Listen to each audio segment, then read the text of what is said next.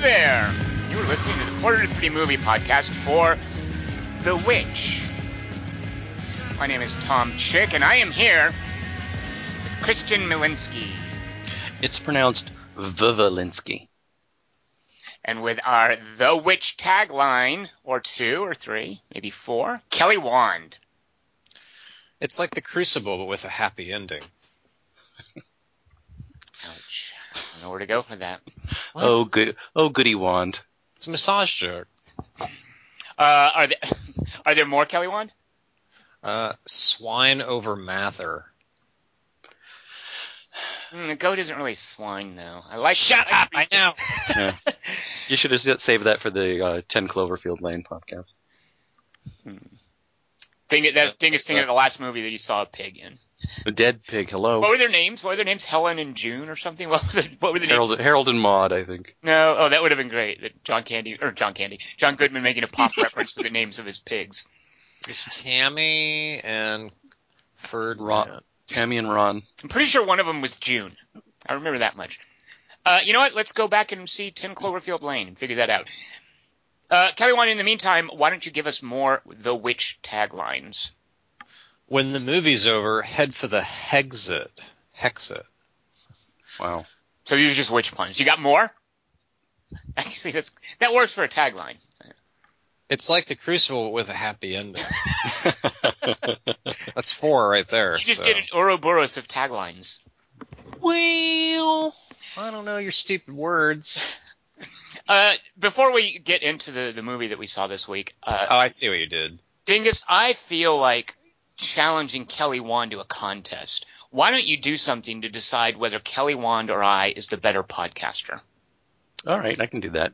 I'm going to do the thing that Kelly Wand pioneered and just read one of these awesome synopses from IMDb.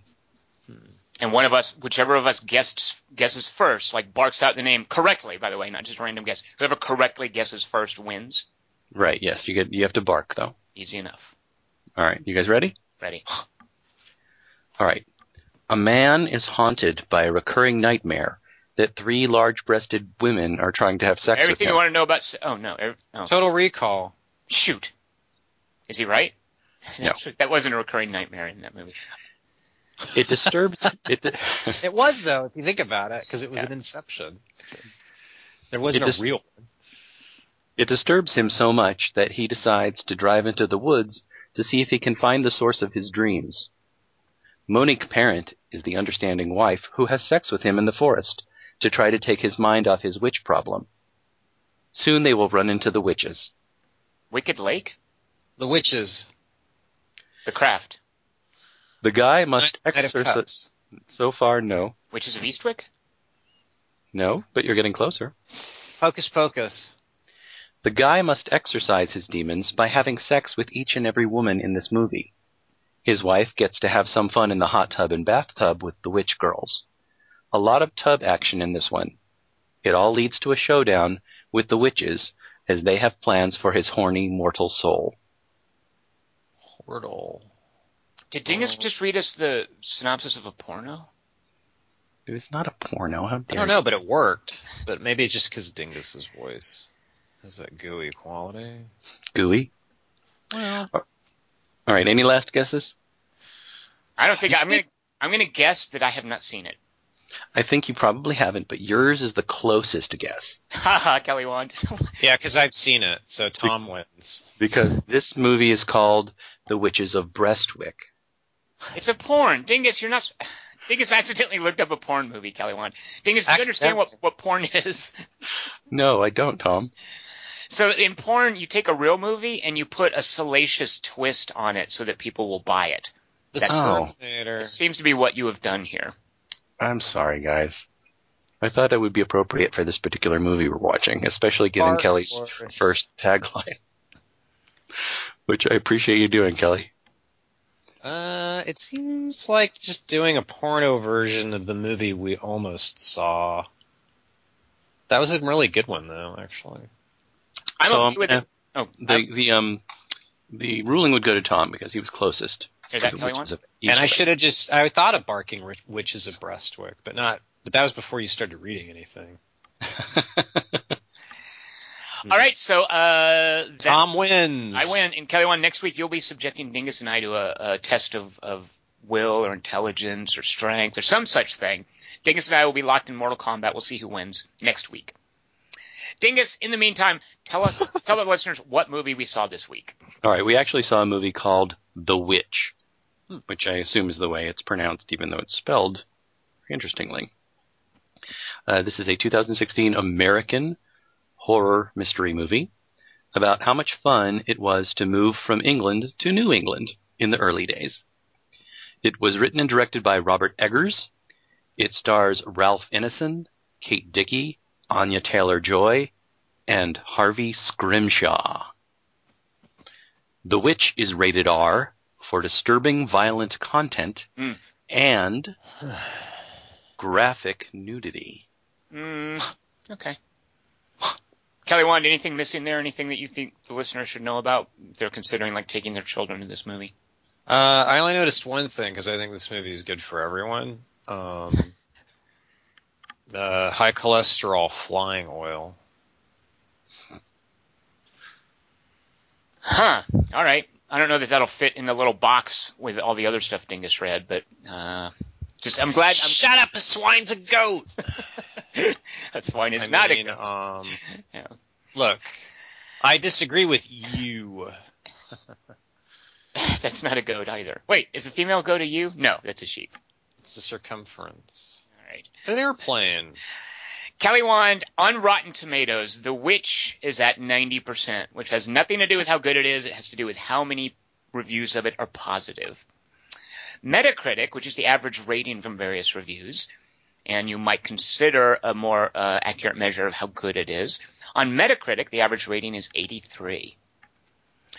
The Witch opened at number 4, which, considering its limited release, is very good. It's actually the biggest opening weekend of any of A24's movies. A24 is a distributor out in, I think, New York.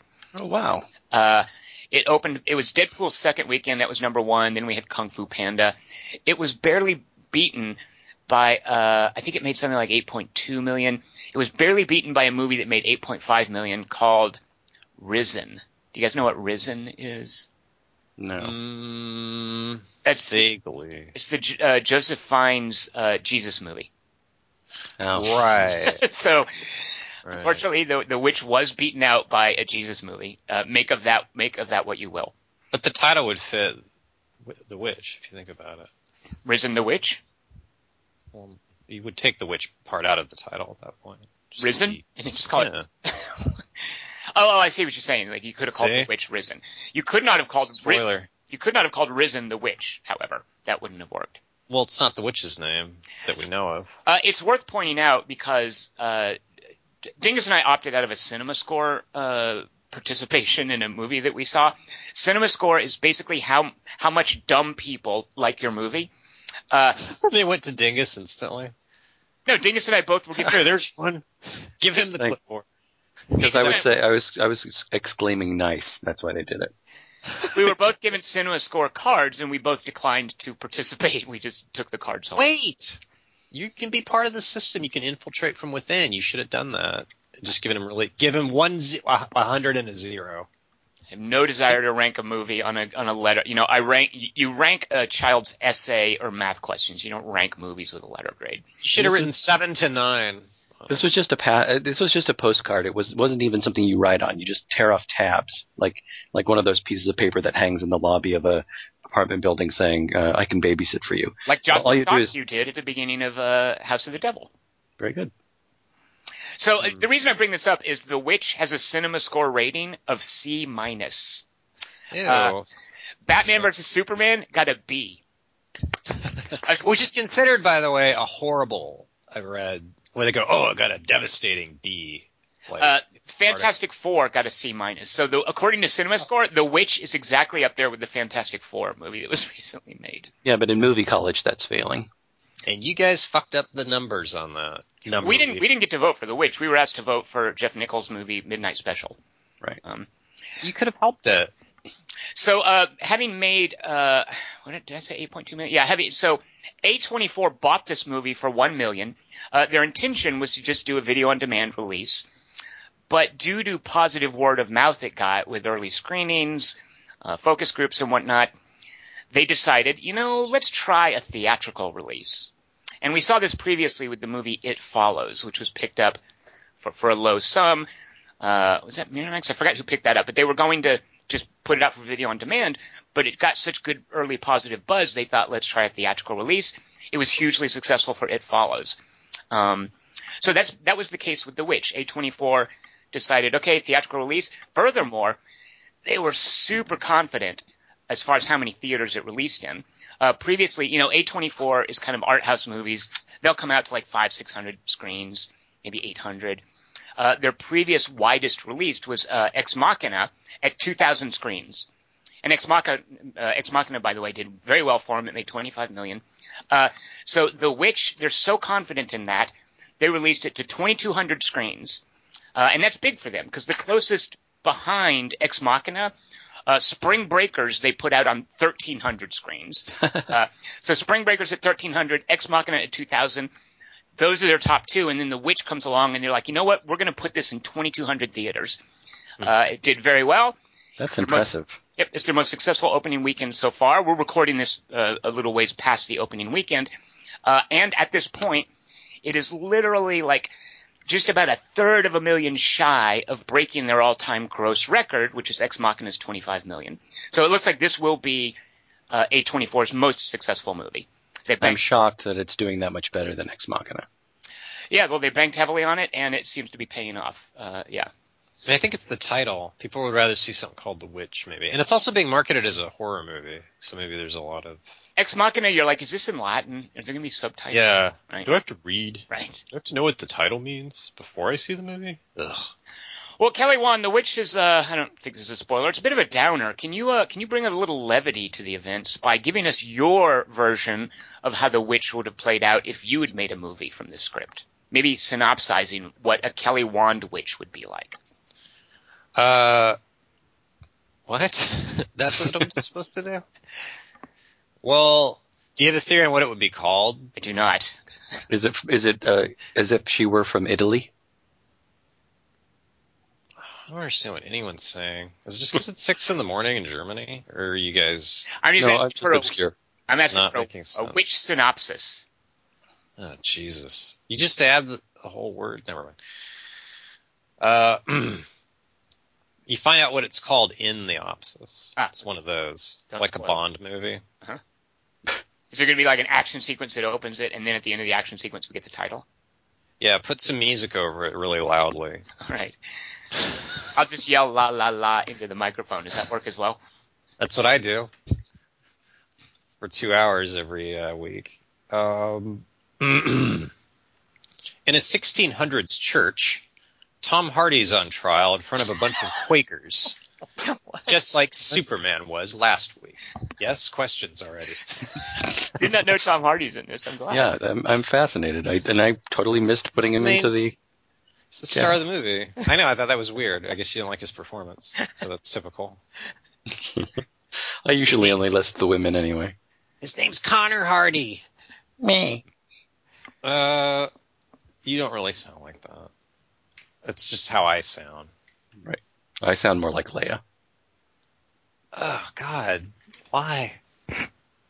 The dour old one of the bunch is all, Goodman Hardy, damn thee. Your crops are stupid. Your Catherine Heigl daughter's far too hot for this time period. Your young twins are adorably freakish, and your black goat keeps ramming down doors, waking up the townsfolk and asking them to sign his monstrously overwritten book. How do ye plead? Hardy's all, ye people make me sickly. When we were all shivering with typhoid on ye Mayflower together, we people about the music. Those were the happiest 8 months of my life outside of Roanoke. But now look what you've become. Proctor McConaughey, you call that a mutton chop? And behold how lasciviously Goodwife Prudence's ankle is hinted at by her woolen hoop skirts. Plowman Gary, losing only half your children to smallpox. Reverend Mather, caning lepers on a Sunday with only a soft-cover Bible burning in my fist. You call yourselves Puritans? I'm out of here. He does a mic drop and walks out. It's a little Irish, maybe. He puts his family and all their belongings on a rickety cart and steers them off into the untamed autumnal New England wilderness. As the sun sets, his wife Joan Allen's all, "Wait, so what's the surprise? Did you get the promotion? I'll explain later." A couple words are all, the witchopsis. They move to a farm next to some woods with a witch in it. I'd like to see the comps for that neighborhood.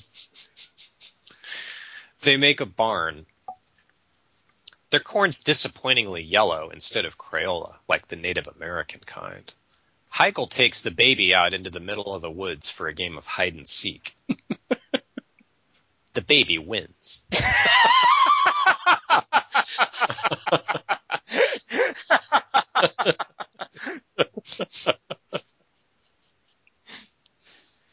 I look over at Elizabeth Montgomery sitting beside me and go, "My Scarlett Johansson robot farts."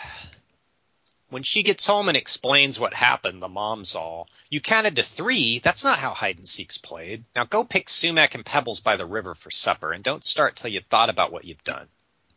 Down by the river, the fat girl lollipop guild twin of the bunch is all, "Ha ha, you lost to a baby at hide and seek." The Ender's Game brothers all, Kelly won. That's rude. "What? It's just a haircut thing. Oh. It's not an insult." We all thought that movie had moments in it. A lot of them. All strung together. Yeah. They came one after the other, that's true. It's a birth, the kid from Birth, but that's a little convoluted to call him for the whole opsis, isn't it? And I can't be arsed to remember the character's name. Oh, gosh. Connor? The Ender's Game brothers all, "Leave her alone. Hey, so Catherine, I think you missed a sprig there in front of you. Maybe just bend over a little more, yeah. Oh, shit, now you got a smudge of dirt on your bodice there. Maybe go into the lake and wash that off. No, deeper. There, where the water's colder. Now shake your hair out. No, slow mower. Oh, yeah. I'll just be over here in these bushes hunting game." The fat girl twins all, "Ha ha, Grey's Anatomy." Heigl advances on the female annoying twin, smirking. "Yeah, okay, I'm a witch. I use brooms to make baby fat. My skin's green. I'm wearing a black hat. My smallest kitchen utensil's a cauldron. I make student filmmakers kick maps in the river. And you know what else?" She reaches the little girl and wraps her hands around her throat. "I'm married to Dick York." The kid runs away screaming and sobbing. Heigl calls out, "And Sergeant!"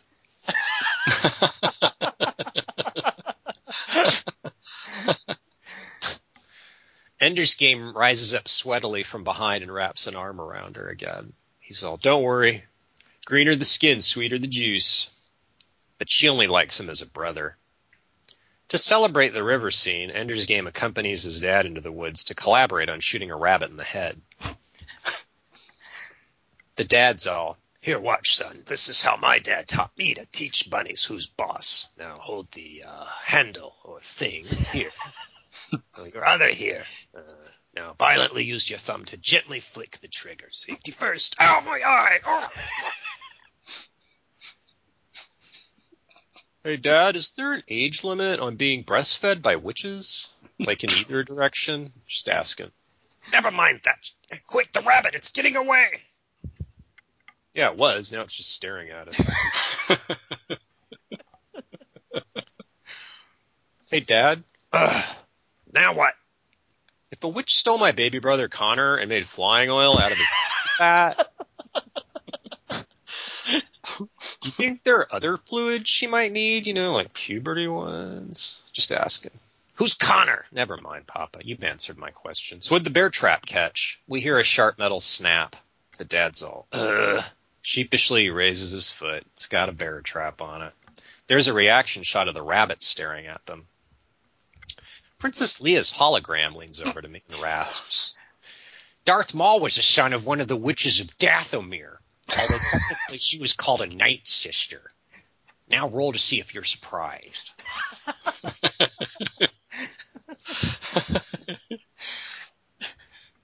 That night in the table room, Lord, thank you for making women to bake this bread, and vice versa. May your good gloriness prevent witchcraft from possessing our livestock, our corn, the bear strap still on my foot right now, that crow picking me wife's nipple, those jerk-offs in Salem who think their shit smells so righteous, and my terrible secret involving my wife's cup. Amen. The mom's all. Speaking of which, what did happen to my cup? And baby. Heigl. Heigl's all. That night. Hey, it's me. Yeah, I know it's you. We're the only ones in this bed, woman. Hey, I think we should give Heigl to a different family. Why are you so sure she's a witch? Oh, she's a witch? That only strengthens my case. Okay, A, you say that about all the kids, and 2, they can all hear you right now. These walls are made out of goat. Yeah, Mom, we can hear you. Look, Maud, I don't understand where all this negativity is coming from. I'm on a hot streak right now. The crops are growing great. The twins' faces look amazing. I got a great deal on that goat from the sexy old woman on the broom in the woods. And best of all, odds are 1 in 4 that I'm pretty sure those stupid townspeople are missing the shit out of us right now. Dude, we own that one-horse town. And its horse. New York. They won't last 3 days without us. Let's see them try to hang an ox without my witty encouragement. But if it makes you feel better, I'll send the kids out tomorrow on an ill-fated witch hunt while I chop wood. Hey, Mom, Black Phillip just came to our window and asked if you could keep it down. He's trying to write. The next day, Heigl goes out riding a horse while Ender's Game carries a blunderbuss and glances up at her legs periodically. He's all, hey, maybe you should ride side saddle. No, the other way. So your creamy thighs are on this. No, actually, go back to normal saddle. That's kind of doing it for me. Hey, check out this cool trick Dad showed me yesterday. He raises the gun at the black rabbit who's still in the same spot. Squints down the sight and pulls the trigger. The gun goes off in his face and sends the horse cantering off into the woods, dragging Heigl from the stirrup and bashing her head into rocks and trees as it flees. The brother gets up, wipes gunpowder onto his eye, and goes, pretty cool, huh? Were you paying attention? He wanders around till he finds a cottage with a witch in it. He's all, yeah, witches. He hefts the gun. Let's Hansel this shit. Come on out, Granny. Excruciatingly tasty Australian model Sarah Stevens comes out and smiles at him. His gun barrel rises slowly from the ground, points skyward, and starts throbbing. Oh, jeez. He's all, As she leans in and starts kissing him, she reveals her right hand as a hideous crone-like claw and starts stroking his cheek with it. He's all, still interested. Meanwhile, Heigl, covered in dirt and blood, staggers back to the farm. Horseless. Her mom's all, sweetie, there you are. Listen, I want to apologize to you for being so bitchy about you losing the baby. It was an accident. You're young. You have a lot going on. I get that. But the important thing is that you learn to be more careful. And we still have the horse. We still have your other brother. We still have the gun. So I'll shut up about the cup. I love you, Heigl. I hope you can forgive me. So how'd your pretty witch hunt go? That night. Right, that motherfucking witch owes me a horse, a gun, and 2 kids, although, Lord willing, I propose we round down, as I think we can all agree, now that it's just us, that Connor did have a couple annoying qualities. So here's the plan. I'll head out tomorrow at the crack of noon, unarmed. Fuck you, rabbit.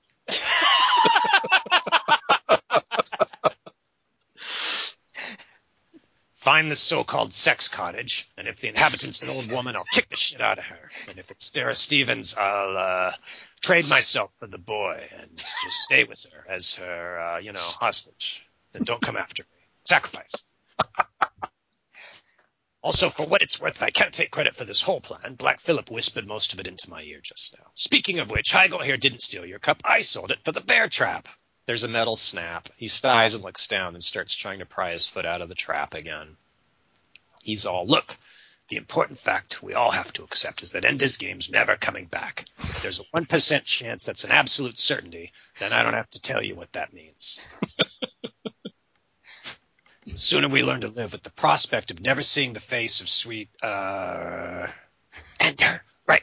Sooner we forget whatever you just said, sooner we can, 1%. Ender's Game walks on screen and passes out. Next day.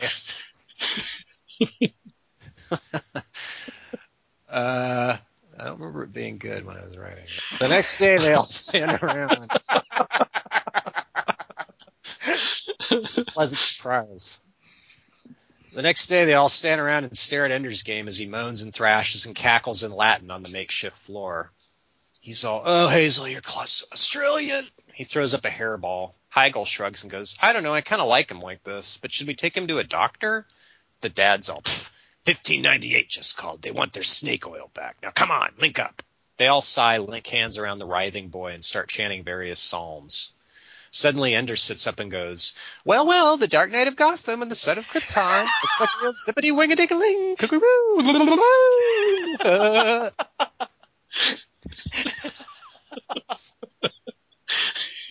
Obviously possessed by a 1600s woman.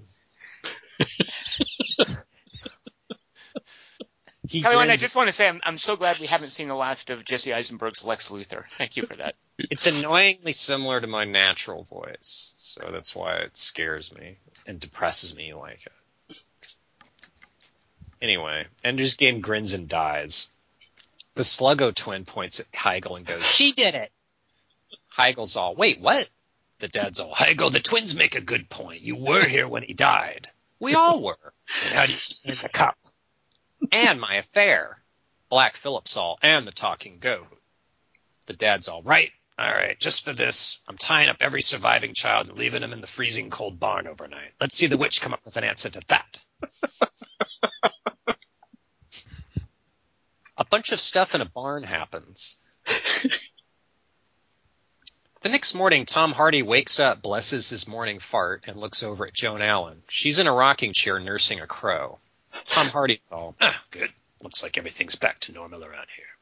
As he heads for the cottage's front door, he calls out, "Hey, kids in the barn, sorry about last night. I realized morning your brother in here might have been more comfortable. Speaking of which, this thing he threw up ain't half bad.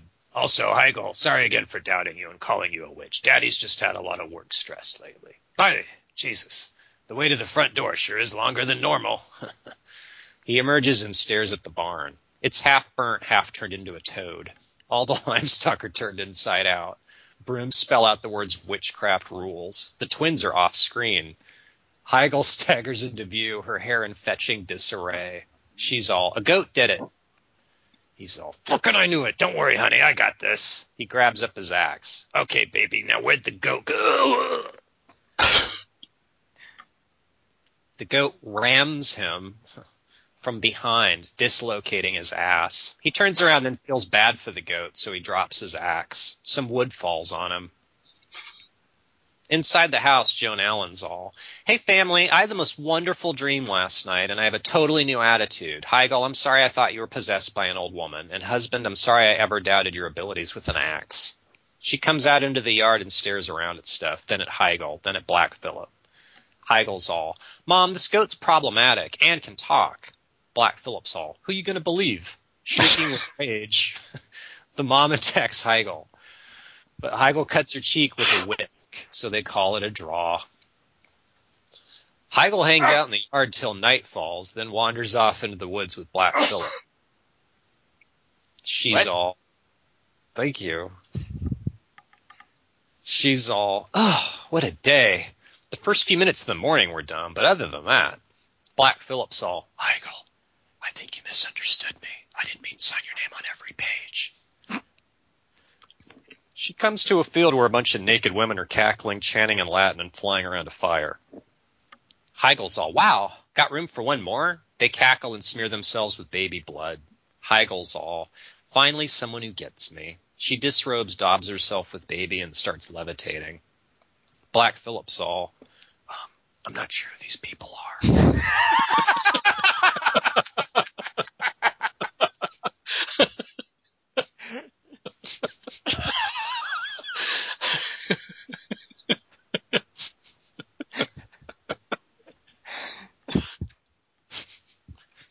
But the witch's cottage, just a couple more miles through these brambles. Are you ready? Heigl twirls above the treetops and goes, "Nah, I'm good." I look over at Cher, Susan Sarandon, and Michelle Pfeiffer and go, "I've never been so jealous of a baby." The end.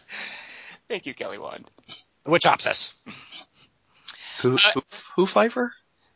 Michelle. Michelle. The thing is, we've been watching a show with a character named Michonne, so we're a little bit, it messes up the name Michelle for us. We're really worried about her welfare right now. Is it David Michonne? It's Michaud. Oh. All right. Okay. Kelly Wand, Which how do you feel about my assessment that this movie isn't for Dingus?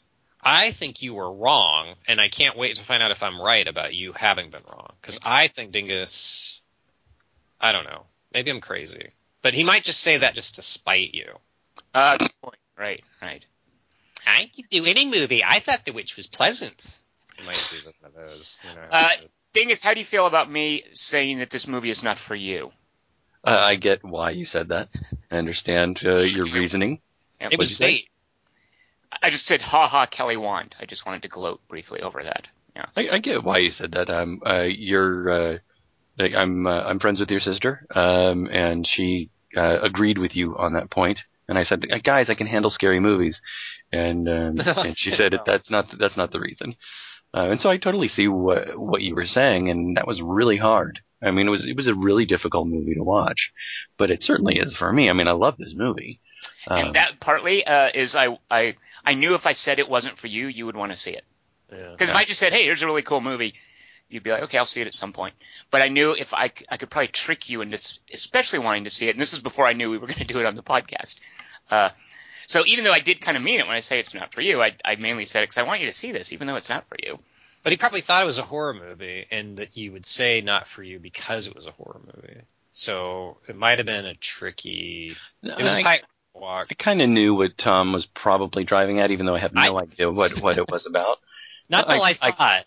He knows me pretty well. He knows when to flag me or when to wave me off of things. But it's a hard movie to sort of explain what kind of movie it is. Well, he wouldn't. If he actually thought that, he would have. He would have explained exactly what it is. He would have broken it down. This isn't for you, and here's what happens in the movie. Now, don't worry about seeing it. He's pretty good about that. Given that he never did that, he never said these are a couple scenes that I think that you're not going to really get into, and the movie's not going to work for you, and it doesn't work at all. He's pretty good about that. So I had a feeling that I was being, I don't know, not trolled, but Goated. Yeah, goated. Like when Tom told you that Return of the King was getting terrible reviews. That was getting punked. That was yeah. No, this was definitely me pushing Dingus towards it. Yeah. Right. All right. So Kelly Wand, you are like me, are a big horror aficionado. What did you make of this thing?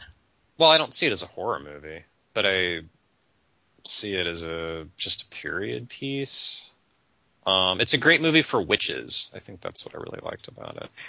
You mean as an audience? Yeah, it's like a witch. It's like Witches of Brestwick if you are a 1600s witch. Like, all right. It's her favorite movie, I think. Now, I don't believe that you. Are you serious when you say you don't see it as a horror movie? Yeah, I'm curious about that. He said it a couple of times, and I don't know if he's griefing us or what. Well, it just didn't scare me. I think a horror movie. I think that phrase just refers to a formula. What genre would you put this in then? Historical, fable, fairy tale. I don't know, just a movie. It does. I feel it defies categorization. Well, it does. Robert Egger himself, as you know from the subtitle, and right off the get-go, he wants you to think of it as a folk tale. Yeah, right. But I think like a lot of folk tales, it certainly has horrific elements, and it's scary. Like it, I wouldn't say scary. I wouldn't say it scared me, but it certainly unnerved me. And seeing it both times. I mean, the first time I saw it, I couldn't even concentrate on certain things, and there were times where I was afraid something was going to jump out, and I was kind of looking away. So I was really glad to get to see it a second time, just wide-eyed and not flinching. And still, I was incredibly uneasy watching it. Right. It reminded me in a way just how physically draining it was. Of Under the Skin, just the experience of a really competent director really knowing how to ratchet up the tension and make you uneasy. And that, I think, is a more difficult skill than scaring you, because so often scaring you, just throw a cat on screen. That's what I'm saying. Horror movies these days are not they're not horror, they're startling. I mean, horror isn't scary, it's startling. And this was the opposite of that. There's possibly one, maybe two jump scares in this movie, and neither of them feels cheap. And I still just found it incredibly unnerving in a way that wouldn't have worked with a jump scare movie. Well, I just certainly, found it I think. Go ahead, Kelly. Well, just really good and interesting. I was just really wrapped up in the filmmaking, and so I wasn't analyzing. I wasn't really scared or thinking or feeling even the dread. I was just really caught up in. Oh my! But, wow. I'm shocked that you said that because what I was going to say right then was that I think that certainly horror movies as a genre, and I'm far more of I don't know if the word dilettante would even apply. I know if I'm that level. I'm far less experienced with them than you guys are. But I think that a director being able to master that feeling of dread, which I think this movie certainly does for me, is an element of horror that is very important and much more important to me than whether or not you can throw a cat at me. And I think, and actually one of our listeners, Robert Perry Cruz, wrote in and said this is the first time he's hit his face watching a movie in as long as he can remember, because I think he was experiencing that same sense of dread. So I disagree with you but maybe that's because you're a jaded horror veteran or something, because I was constantly, worried and afraid for these characters because this movie is so well cast and these characters are so well drawn, that I was constantly worried for them. And so that's where my sense of dread comes from. And I think that serves horror very well. And it makes it clear very early on it's not going to pull any punches by cutting open a baby, having an infant kidnapped and slaughtered. And it's not shy about that. Right. Right off the bat, this is what can happen. No dogs will be spared, no kittens, no babies. Yeah. And Chris Markinson makes that same point. He says, this movie shows you that it's willing to sacrifice a baby, then the gloves are off and anything can happen to anybody. How did you guys feel about knowing early on, or actually do we, that there is something supernatural here, that somebody did carry off the baby? It's basically showing the monster, as it were, rather than leaving us guessing for more of the movie. How did you feel about that happening so quickly in the movie? Well, the title's a spoiler, so it's more, it's supernatural when it can just appear that quickly and disappear that quickly. Well, directors even if cheat they hadn't shown her. Directors cheat with that kind of thing all the time. That'd be a pretty big cheat, though. Yeah. Because we're watching her do it, so from her point of view, it's half a second, and then nothing. But it's telegraphed too. I did feel dread during that part, actually. Forget what I said earlier. I was being dumb. But you didn't mind knowing off the bat that, I just have had conversations with people where they're like, I wish that it had been drawn out more as a psychological thing longer. And I think it's actually possible to watch that first scene and assume it's just her. And assume that Thomason is an unreliable narrator, and that, she's done something. There's nothing that the other characters have seen yet. And I don't think Robert Eggers is pretending. I don't think he's moving in this direction. But I think it's possible. Ambiguity. I think it's possible to interpret that early on as, is she guilty? Is she really a witch? And there is even a little bit of playing with that when she, quote unquote, confesses to Mercy. I think that there's a very mild undercurrent of that. But for the most part, I feel like it just early on says, yep, there's a witch in here, something terrible. She can fly. She has a broom. I love, by the way, how it uses the standard witch tropes of the poison apple and the broom that the witch flies on and the hovel in the woods. I love how it plays with those and puts in different interpretations of them. Do you think that I don't remember the fairy tale that well, even though we've seen a movie that was based on it. Do you think that Hansel and Gretel has supernatural elements? I don't remember.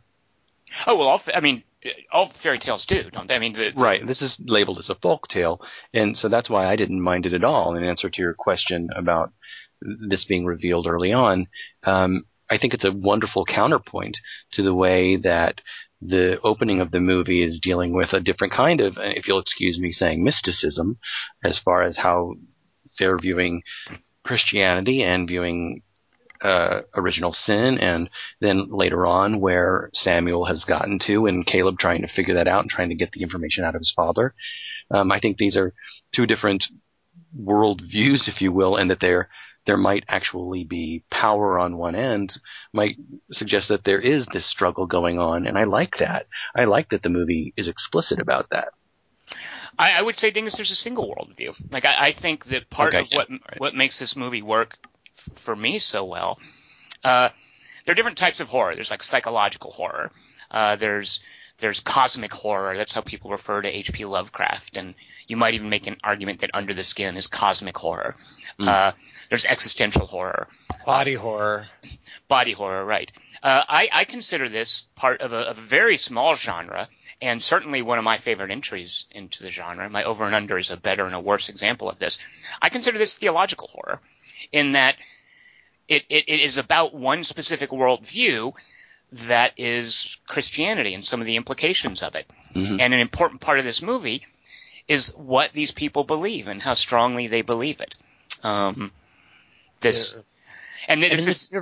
right. This is set up in the very first scene, by the way, that they've done something, and I love that we don't know what, that the established religion in this community doesn't want them to be part of it. And they feel so strongly about whatever theological difference they have that they go out into the wilderness. They're going to, after having crossed this ocean, they're going to then try to go into a completely different wilderness and make a go of it there because they believe so strongly in something. Right, and William even calls them false Christians, doesn't he? Right. Beginning. William the father, Ralph. Oh, he calls the people in the church, in the city, or the Commonwealth. Right. Yeah, absolutely. His in standing fast, and God, that guy's voice. Good Lord. Oh, I know. Yeah. I love his voice, and I didn't, I could place him for so long in the movie. I know he was in Guardians. I know he's in Game of Thrones. I don't remember him necessarily from The Office because it's been a long time since I've seen that.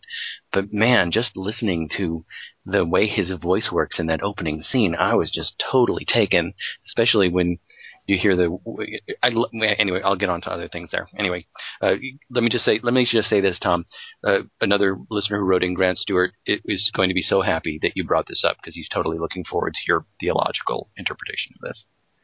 Well, yeah, so a big part of the horror here, like we can identify with existential horror, and cosmic horror, of course, has to do with, hey, what if you don't know stuff?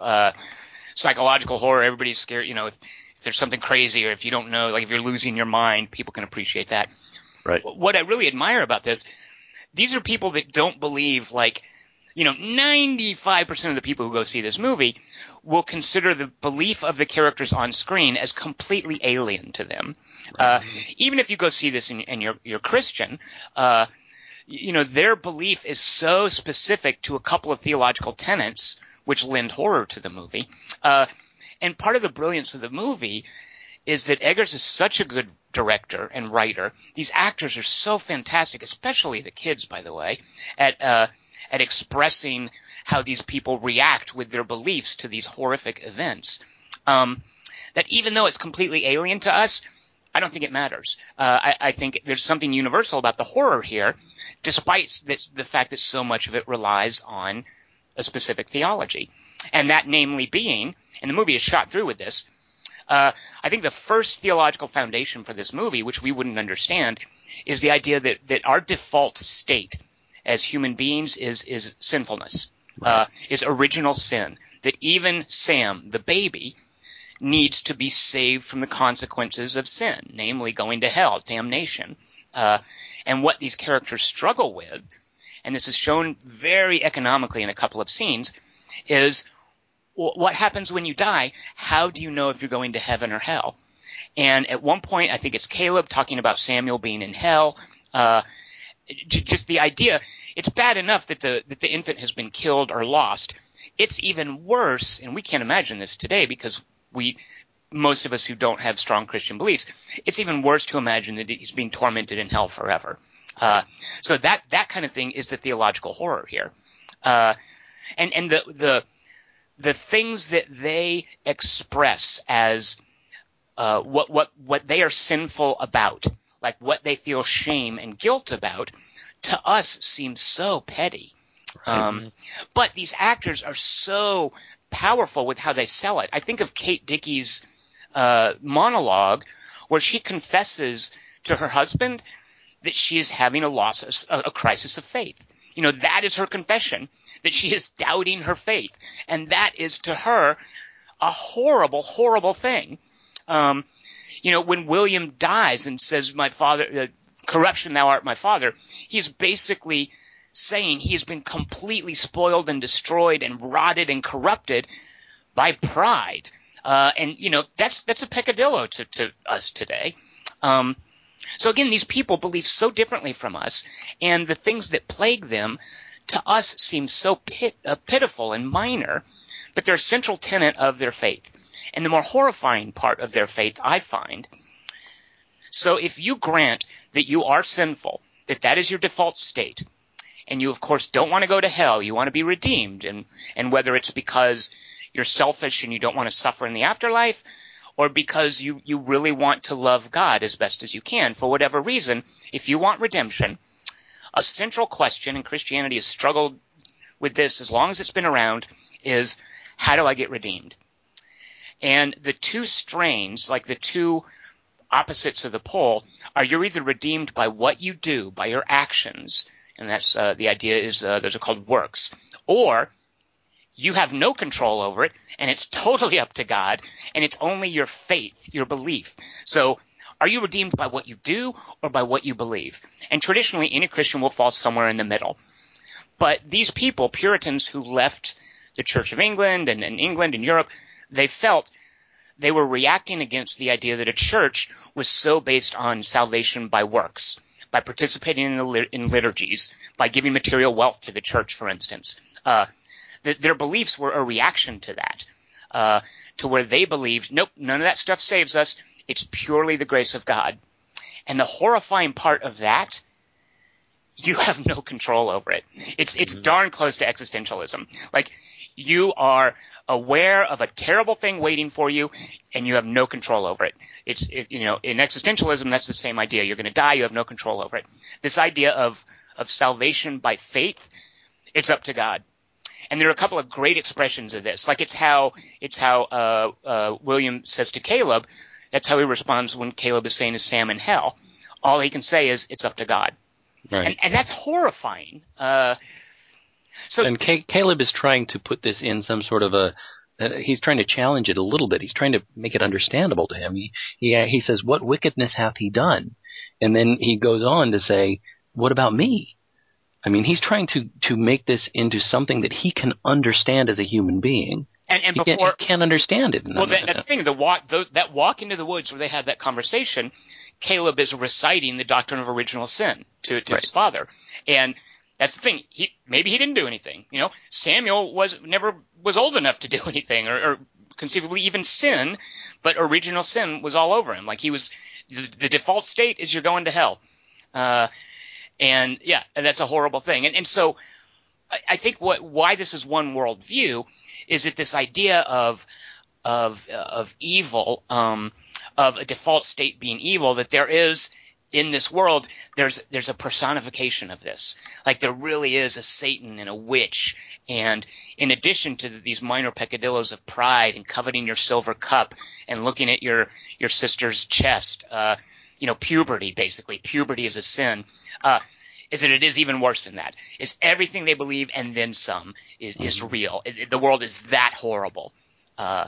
And look where they are, too. Like, this is theology. Like, those people were in an untamed wilderness where their crops were, like, constantly dying. Like, it was just like primitive man. That's another thing, is that this land is cursed, is that the corn won't grow, the eggs have bloody carcasses in them, they're milking a goat and blood comes out, the guns misfire. In the middle of nowhere. It's just so precarious in existence. It's like an American wilderness horror. Like, theology is what got them through it. Yeah. So I'll just say real quick. So my under, because I feel this is another movie that wants to be theological horror, but doesn't really appreciate what it's got. And I've watched this recently and was hugely disappointed in it. My under, and I don't think it's anywhere near as good as The Omen. As The Witch. I've given it away. My under is The Omen because I think The Omen is trying to be theological horror and it's terrible at it. And the example, That's a horror movie. well, an example of horror that I think is theological horror that is better than The Witch, and it's a little unfair to compare them because this thing is just it's the acme or the pinnacle of horror in a way. I think The Exorcist is theological horror because The Exorcist is about faith. So my over and under would be The Exorcist and The Omen, and that's not bracketing. The Witch is way closer to The Exorcist than The Omen. Yeah. Something else I really like about this movie and its themes is just like it also matters that she's a witch as opposed to a demon. Like she's a female witch because like it affects all the characters over. Like the Sam Raimi had this quote on the Ju-On director's commentary because he was championing that movie. He was just saying how women make really better protagonists because they're just more victim-y. But also, if they're then you lose them as if they're like the antagonist, they're really good too because like you have that mystique and mysteriousness and that otherness. So this movie gets to have it both ways because our point of view character is basically Thomason, but like all the characters that you're going through, by chance, the fact that it's a woman character persecuting them matters because like both the kids are going through puberty and the dad's trying to grow crops, like the fertility is down, and she had an affair, so they're really haunted. Who had an affair? The mom did. I don't think so. Why are you saying? What are you talking about? Didn't she say that in bed? Didn't she confess that? No, I don't think so. She basically confessed to how much she loved God, and it sounds vaguely sexual almost, right. Like being bathed in his love. But no, she didn't have an affair. No. I thought that was part of her speech and why she lost her faith. No. Yeah, I don't. She thought everything was happening. I mean, unless I missed something, but I've seen it a couple of times, and I don't think there was anything. Again, her confession was that she was struggling with her faith, that she was having a hard time believing in the love of Jesus Christ. So when she said faithless, maybe I misunderstood. Right. It wasn't like unfaithful. I've been unfaithful. It wasn't like the Diane Lane movie with it wasn't Diane. Right, not that kind of unfaithful. All right. But I'm sorry, I interrupted you, Kelly Wand. You were. No, that's it. That was kind of my that was why I thought you liked it too. Like why? Because you were the first to see the movie, and I could tell by your reaction to it that it was kind of they were deep waters. Well, definitely, yeah. The fact that these are, Christianity being so at this point relentlessly patriarchal, right. It does that. Our point of view is a woman, the villain is a woman, and I feel I don't know about payoff, but I'm reminded of Crimson Peak. By the time that it's a mother and daughter in this battle of death in their nightgowns with their hair down, like the costumes in this movie are amazing. Yeah. And the director was a production designer previously, and it shows. This movie is gorgeous, and the costumes are a big part of that. When there's just something so metaphorical about them being out of their costumes and their nightgowns with their hair down and having this bloody fight that I just thought visually and as far as a sartorial progression was amazing. Yeah. And then her shedding it afterward. Like a skin. Oh, absolutely. You're right, Dingus. Absolutely. And she loses her shrift at the very end. Yep. Absolutely. Yeah. So many beautifully executed ideas in this movie. And even shots. Like, good Lord, the shot of her walking naked through the woods with the goat alongside her. That's the stuff of, like, amazing album covers or something. Yeah. So one of the director has said in interviews that he basically broke two rules when he made this movie that are conventional rules of movie making and entertainment in general, and that's never work with children or animals. Or near water, I think he said. My God, the animals were great. I'm hugely partial to that rabbit, but the children in this are freaking amazing. Yeah. Kelly Wand, I think you called them adorably freakish, like the two little twins. Yeah. That's how I think people looked back then. They added a great sense of place. Well, you're right. I mean, it definitely didn't look like somebody cast out of, Redondo Beach or something. It was amazing. They looked like those baked apple dolls. And I just thought they were just the most adorable little monkeys. I mean, they were so precious. I just wanted to hug those little kids. They were so cute.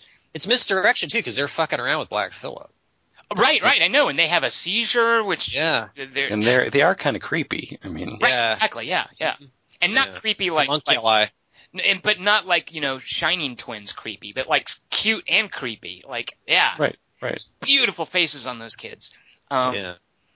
Anna Taylor-Joy, of course, I think a lot of people focus on how great she was, but the kid who blew me away was Harvey Scrimshaw. Just how does a kid, and I don't know the answer to this, but how does a kid nail that death scene like that? I don't know. He nailed every scene. I think it's large. I mean, when you have a kid doing that kind of thing, just like with Quvenzhané Wallis in a way, I think a lot of it has to be laid at the feet of the director. A really good child performance is often nurtured by a really good director, but then sometimes they just channel.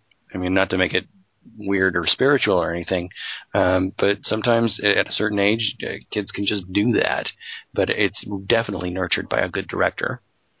But I don't think you can understate though just how, I mean, to have a kid laugh, just laugh maniacally. I mean, that could come out so falsely, and I don't know how many takes they had to do, but it just looked. I mean, there was it was so close on him. He had so much conviction with what he was saying. The dialogue was so borderline ridiculous, and he just had no. I mean, his expression. His expressions. That scene just blew me away. I mean, that right there for me was the highlight of what this movie accomplished with child actors. And throughout, there's all great stuff. And I don't know, by the way, it's fair to call Anna Taylor-Joy a child actor because I think she's like a model. She's like 20 or something, right? I have no idea. Probably. But Harvey Scrimshaw, definitely a little kid. And just, that kid's face and especially that death scene, just amazing stuff. What an awesome name. He sounds like one of the names we would read from an email from one of our listeners. Okay, now we have one from Harvey Scrimshaw. Really? I love that name. I love seeing the name, and then later on there's a thank you to another Scrimshaw in the long list of thank yous. I just love that name, Scrimshaw. What a cool name. Yeah. Forget his acting. He just may be able to trade up and qualify as a listener of us. To play some cards. What do you guys think? And Tom brought this up a minute ago a little bit when he was talking about, is it Catherine? So Kate Dickey's the actress, and her name was Catherine. I kept wanting to call her Kate in the movie, but that's the actress. Yeah, me too. You talked about her prayer having a weird, almost sexual feel to it as far as how she views herself as in the bosom of Christ or him bathing her or whatever. And then there's, of course, the sexual tension between Caleb and Thomasin, which Thomasin, what a cool name for her. Yeah. I just kept thinking, am I hearing that right? Thomasin? What a wonderful name. I've never heard it before. Me wondering, like, is she doing that on purpose when she's washing? And then she's holding him and comforting him. And the mother is talking about the fact that she's basically another woman in the household and it's time for her to get out. What do you think about that sexual stuff? Because one of the reasons I'm asking is that this was occurring to me whenever we got those close shots of her décolletage, or her cleavage or whatever that Caleb was focusing on, but also because Robert Barry Cruz was saying, and I'll just read it. It's a pretty good quote. He just says the way the family's own failings spell out their doom was a chilling Puritan spin on the classic teenager having sex, getting killed trope. I'm just wondering what you guys think about sex in this movie. Go ahead, Kelly. Sorry. No, it was just like, that's a good point. I would disagree strongly. So I don't feel the teenager having sex and getting killed by Jason, that's a slasher movie trope. I don't horror. Think that kind of it's a type of horror. I don't think that's what's going on here. Like I don't think we are looking at sexuality so much as the confusion of puberty. Because he's not leering it, or he's like when he looks away, like he knows he's being taught that it's wrong, like sexuality, and it's not like there's no hint of incest. I don't think that. No, I agree. Yeah, and I don't think that Thomasin is flaunting it or is even that aware of it. No. He knows something's wrong with her brother, but she doesn't understand puberty. But he's not above puberty. No one is. Right. It's a biological thing that happens to you. Right. But I don't think it's a character's failing so much. Like it's a failing when you have premarital sex in a Friday the 13th movie and you're going to get killed, or when you smoke marijuana and you're going to get killed. Right. Like there's there's this silly idea of like moral judgment in slasher movies that gives them more credit than they deserve. So it's no more a failing than Kate Dickey worrying about the silver cup her father gave her. It's a human foible that because of their theology, because of their worldview, they feel they need to address. They feel they need to work on that part of themselves. So I don't feel that he's being punished for his failings so much as the witch takes advantage of their weaknesses. Okay. And you think, by the way, how each character dies. William dies literally under the fruits of his own labor. You see him chopping the wood out there. The goat pushes him into the wood pile. He gets gored, of course, but the wood pile then lands on him and buries him. Kate Dickey, she's concerned about, her daughter. She even voices this, and this seems like a super, like almost subconscious thing. She voices in that scene where she's attacking her daughter, you're trying to corrupt my husband and my son. There's this almost resentfulness of her daughter's budding sexuality, and she fears her daughter. She wants the daughter sent away. Her daughter kills her. She is killed by her own daughter. In the face. In the face, in the neck, and in the back. Yeah, she's killed properly all over. So it's more sexuality than sex. And Harvey Scrimshaw, by the way, Caleb dying by a poisoned apple. I think the poisoned apple you can think of as a metaphor for sexuality or puberty or whatever. But he's killed by the poison in an apple, I think. So I wouldn't say that it's punishment in the sense that people think of it in slasher movies as the witch using their weaknesses to kill them. They're what they consider pride, corruption, sin. Which isn't that do you think the 1600s part? Isn't that what, Kelly Wand? Well, isn't that kind of what the listener's saying? Is like it's a 1600s version of that. Since to them that's what's sort of happening. Like we're being punished for our sins. Like isn't that how it feels to them, to the characters? Okay, sure. Yeah, I guess you could think of it that way. But I don't see this as a moral cause and effect movie. Like I don't think if they'd gone out into the wilderness, not coveting the cup, not being in puberty, and not feeling prideful of their work, I think a witch still would have killed them. I don't. But in different ways. Killed them because of these things. And in fact, that's part of the theological horror. Is they're just victims of evil. And they believe that they deserve it. And that's horrifying because watching this, know they don't deserve it. They're trying as hard as they can to be good people. They're putting themselves at the mercy of God's grace, something over which they have no control. And this evil, basically, in this view of the world, there is a Satan. Satan kills them anyway. And that's why it's like theological horror. Is that no matter how much faith you have, no matter how much you wish and hope for the grace of God, Satan will kill you. I think I didn't see it as a horror movie because I sort of saw like it as Thomason's coming out story. An origin story, right? Yeah. It's fuck my family, this life is stupid. Yeah, partay! Well, there is that sense of, and I was wondering this, and I think Chris might have said something about this too, this puberty sort of coming of age thing that you see somewhat in Carrie, I guess, where a sexual awakening almost, or at that particular point in your life, even in that dopey Superman movie we just saw, that, he starts to, or I guess the one I saw before that, the Man of Steel one, he starts to get his powers or really come into his powers as he gets to that age that Caleb is at. And so Thomason is getting to that age of sexual awakening, which I think Tom put more about sexuality than sex, which I think is an interesting distinction and an important distinction to make. Well, interestingly, though, when Satan appears to her, he doesn't appeal to her with sex. He appeals to her with a non-austere lifestyle. Do you want delicious food? Do you want to see the world? Yes, opening the world to her. Yeah, it's not, hey, would you like to have sex with a teen heartthrob? It's not like, hey, Justin Bieber will totally date you. Like, that's not one of the rewards he's promising. What she wants is just a lifestyle that's more comfortable, that doesn't involve this sort of privation and this rigorous faith. That's secretly what she wants. He offers it to her. I'm curious, did Kate Dickey sign the book? Because she has the same vision where Caleb and Sam appear to her. Her cup is on the shelf in the background. I love that touch. And then I think you don't hear the voice. She's responding to it. She says, "Yes, I'll look at your book with you." She obviously, I think she says, "No, I won't sign the book," because otherwise wouldn't she have gone naked into the woods and joined the coven? I don't know the answer to this. Well, we don't see her sign it, right? And we don't see her asked to sign it? She is asked to sign it. Yeah. It's placed before her, isn't it? Yeah, but we don't know whether or not she signs it. I'm just wondering if she did sign it, it was a really bad deal for her. I think it generally is. No, for Thomason, it was awesome.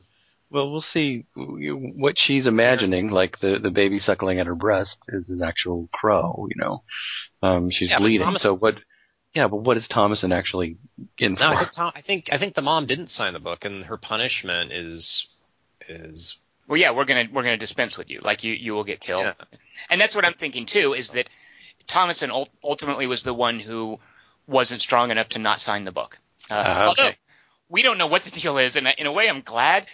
We don't know what the deal is with those twins. Like I was watching this, I was like, oh my god, are we gonna see all those cute little monkeys killed? No. Aren't they dead? I'm pretty sure they're dead. I thought that we saw their bodies at least hidden when he looks in the barn. If so, I missed that because we saw the goats being slaughtered that the old witch ate, but I don't think we ever see. Although you might be right, maybe I missed it, Dingus. I just thought I saw they're not explicit, but I just thought that that's why he's in such despair at that moment. No, I think it's because because the goats have been killed. Well, I'm assuming he knows that he knows they're gone. Yeah. Because she comes out alone. Yeah. And by the way, I think he also knows then, she's the witch. She obviously did all this. Right. She also ate my youngest children. Yeah. So is it a slow, forgive me for asking this, is it a slow progression of corruption for Thomason? Has she been was she corrupted earlier, or is it only in that last moment when Black Phillip comes to her that she actually succumbs? Right. I think it's that last moment. And by the way, I don't think that was Black Phillip. Like, I think that was Satan. Black Phillip is the goat. I think it's the personification of him. I think they're the right. But Black Phillip is a goat. You see a dude walking behind her and putting his hand on her shoulder. Like I think that's talking to Black Phillip. No, but I think he's talking through Black Phillip. But I think at that point the manager basically comes in. Black Phillip was just he was just a guy working the sales floor. This is the manager coming out. I think he just transforms and walks around her. Dingus, there's no such thing as a were-goat. What's the matter with you? What? You might be right. And I love, by the way, how ambiguous it is. Like, because I was – that amazing voice, by the way. I was worried that we were going to swing around and get a reverse shot of the goat with that voice, which might have destroyed the illusion. I did not – like maybe we did not want to fade a moment. Yeah, we didn't want like a Snow Dogs where you've got the CG mouth of the goat moving. So yeah, that sort of stuff was just masterful, and just that voice and the edits, by the way, like when she says, "I don't know how to write," and he says, "I will guide thy hand." Before he even finishes that last scene, that last syllable of hand, Eggers cuts to the scene of her walking into the woods. Like they weren't jump scares, but some of the cuts were just so disarmingly abrupt. Like there are times where Ralph Ineson is swinging an axe down, and right before it connects with the wood, edit out. And that's like so unexpected. Mm-hmm. You edit out with the wood breaking. You don't edit out and deprive the audience because mentally you're thinking, okay, I'm going to hear the sound. Yeah. And when you edit and deprive the audience of that expected sound, it's really unnerving. And I love how much he does that. Yeah. And you're right. That's a good point. He also, so for instance, I see so many crappy horror movies that are shot in the woods because it's the easiest thing to do. Just drive out off the interstate somewhere, pull down a dirt road, shoot your horror movie there. And there's so few good ways to shoot horror movies in woods.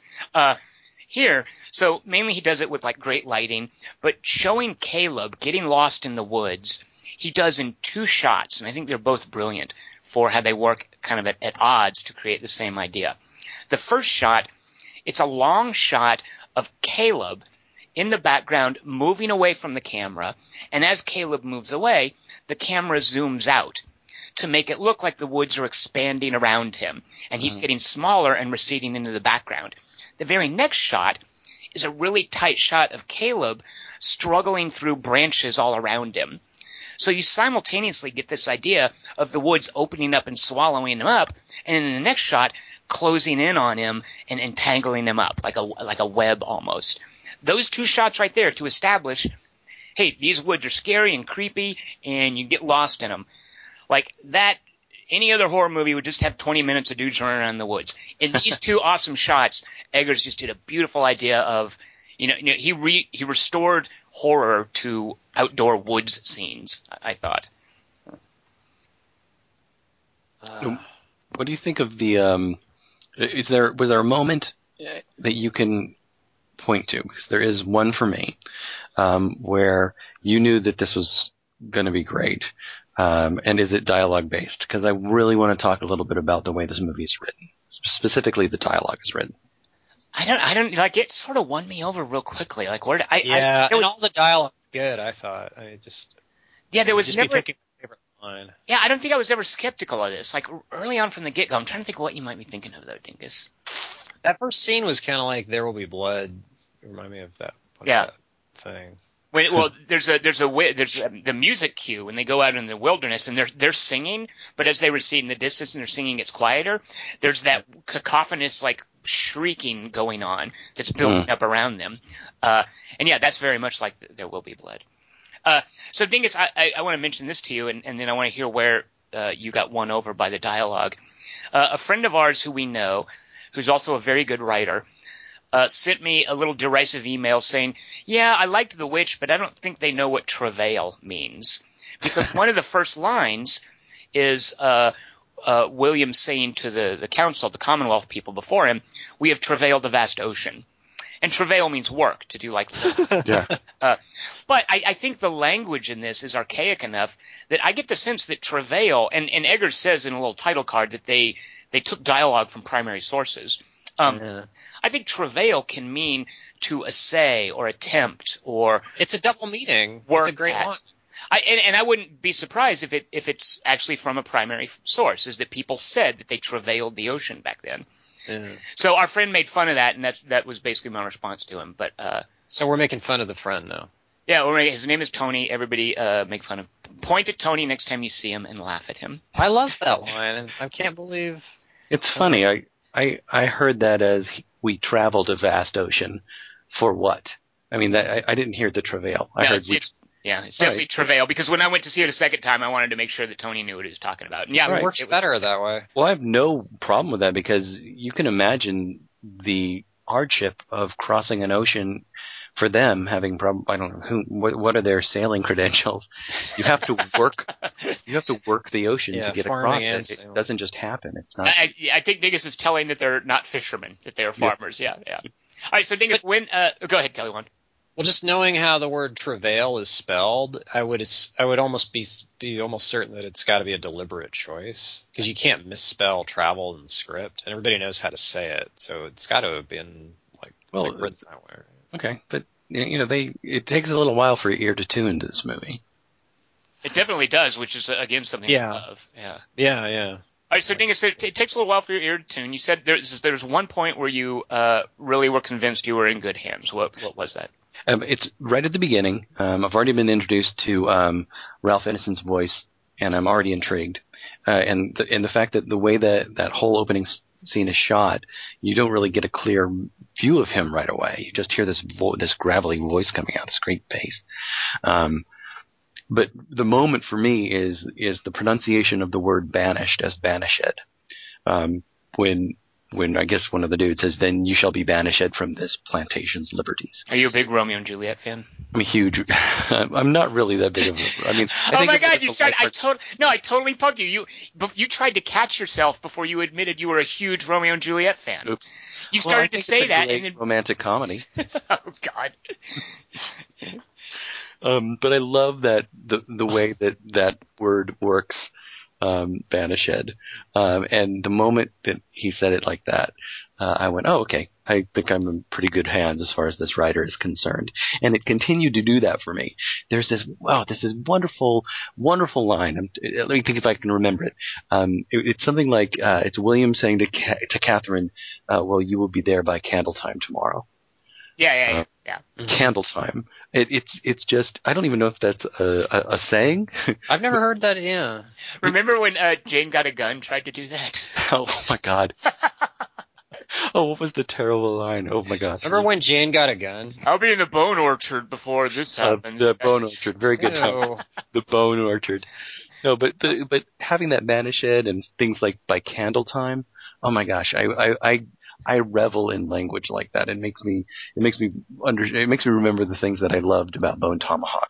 How meaty that language is. How much those characters, how much those actors have to work, must have had to work to make that work, and how well it works, having come recently, or however recently, from England to New England, and understanding why it's called New England, and the way they talk, and the biblical way they talk. I'm so crazy about the dialogue in this movie, and the way that Eggers shapes it. I'm glad you brought up Bone Tomahawk, because Bone Tomahawk is a great comparison, but in Bone Tomahawk, there's I think a poetry that anybody could understand. One of the things I love about this movie is the syntax is just so lovingly alien to our modern ears. Yeah. And that just works wonders with the costumes and their beliefs at creating a sense of place. I mean, the world building in this movie is just phenomenal, and how they talk consistently throughout the movie is a big part of that. And it's a joy to listen to. It was a joy to see it a second time, by the way, and to be able to have a clearer sense of what was being said. And because the first time I'm sure there were a lot of lines that I missed and wasn't quite clear on what was said. Yeah, just fantastic to hear. Kelly Wand, I'm sorry to bring this up because I know how you had to see this, but and there are very few movies about which I feel this is true. What a fantastic theater experience. Oh. It is amazing during some of the moments where, like when Harvey Scrimshaw, when Caleb dies, you can hear a pin drop in the theater, and there are large moments where there's no sound too. Nobody's like shifting in their seat. Nobody's like eating their popcorn or whatever. I just love being in a room with a bunch of people and how completely still they are during some of this movie. It's fun. Go ahead. No, go ahead.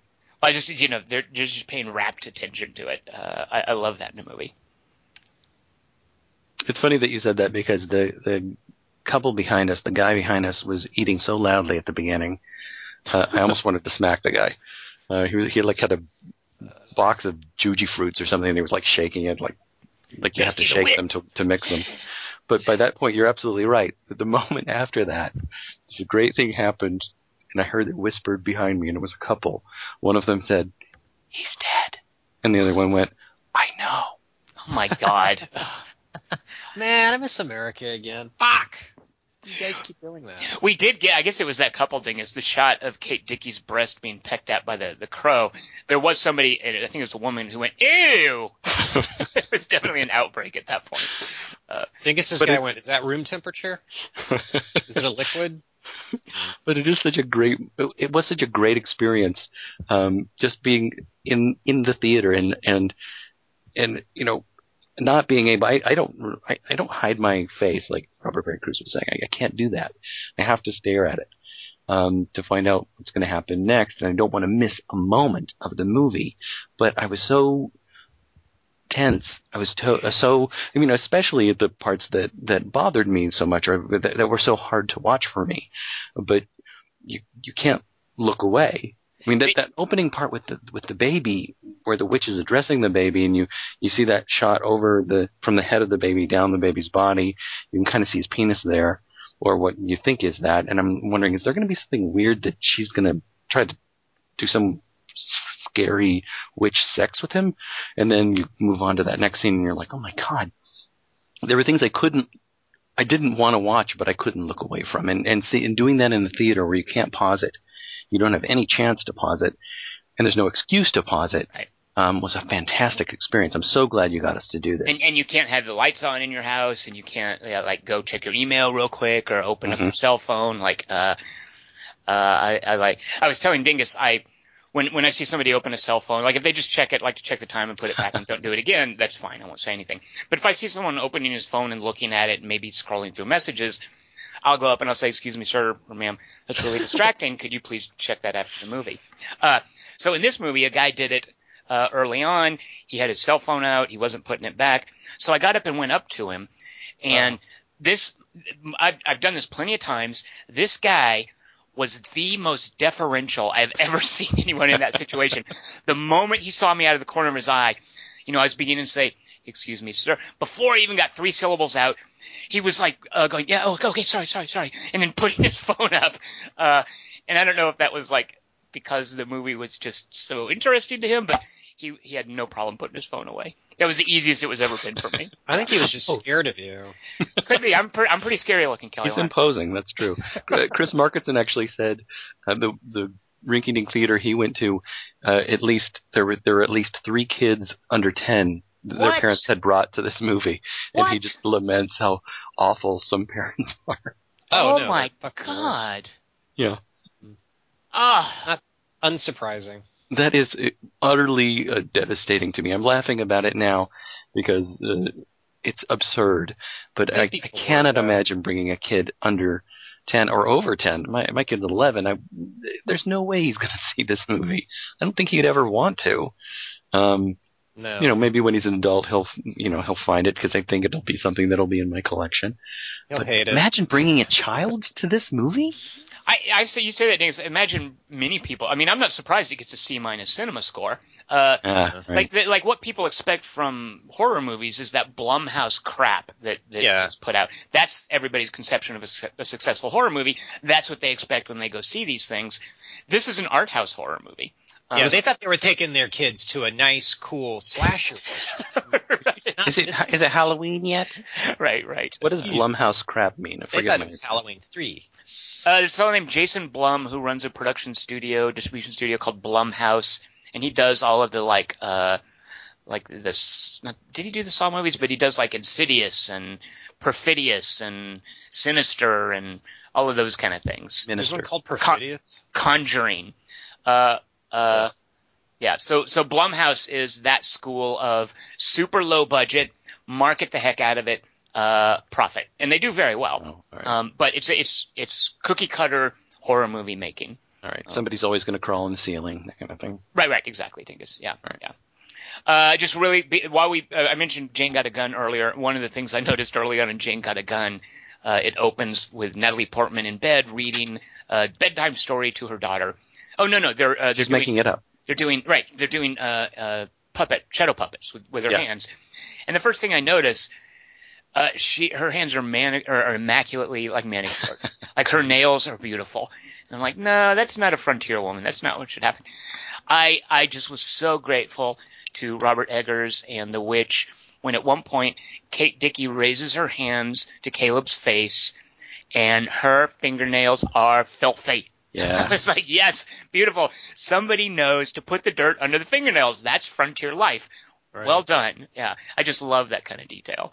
And the Witch is full of that, by the way, that attention to detail. Go ahead, Kelly. When you always get. Oh, I get distracted by good teeth in movies. Oh my God. Yeah, exactly. Especially period movies. Yeah. Batman, if he wants to have super white teeth under his cowl, that's fine. He's maybe using some sort of tooth whitener product, but he exposes them for fist fights. That's part of his body armor. Yeah. You can only hit my teeth. I love any movie that can make a rabbit look creepy. Yeah.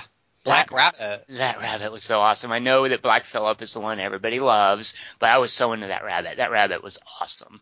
I loved the dog. What was his name? Fowler. Yeah. Fowler. What a cool name. Poor Fowler. He was awesome. But yeah, even the dog's not safe, Dingus. What my favorite my favorite living movie reviewer is a woman named Manola Dargis who writes for the New York Times. She she says The Witch has a, quote, progressively rowdy menagerie. Which I thought was a great observation. That scene, so we've talked before about the dog in The Thing. And there's this great moment where it walks up to a door and looks in the door, and there's a shadow on the wall of somebody turning to look at the dog, and the dog seems to pause, and then it walks in, and that dog has such an expressive face. I got the same sort of vibe when Anna Taylor-Joy is coming out of the house, and Black Phillip is waiting for her there in front of that little barn where she's going to meet Satan, or Black Phillip is going to manifest himself, and the goat's just standing there, and she stops in front of it. The goat regards her for a minute and then turns around and goes into the barn. I just loved that little goat acting moment. Okay. What? That should have been part of Kelly's rating No. system. Some goat acting. Yeah, that goat was great. I preferred the other goat. What other goat? Oh, the ones that got killed? Yeah.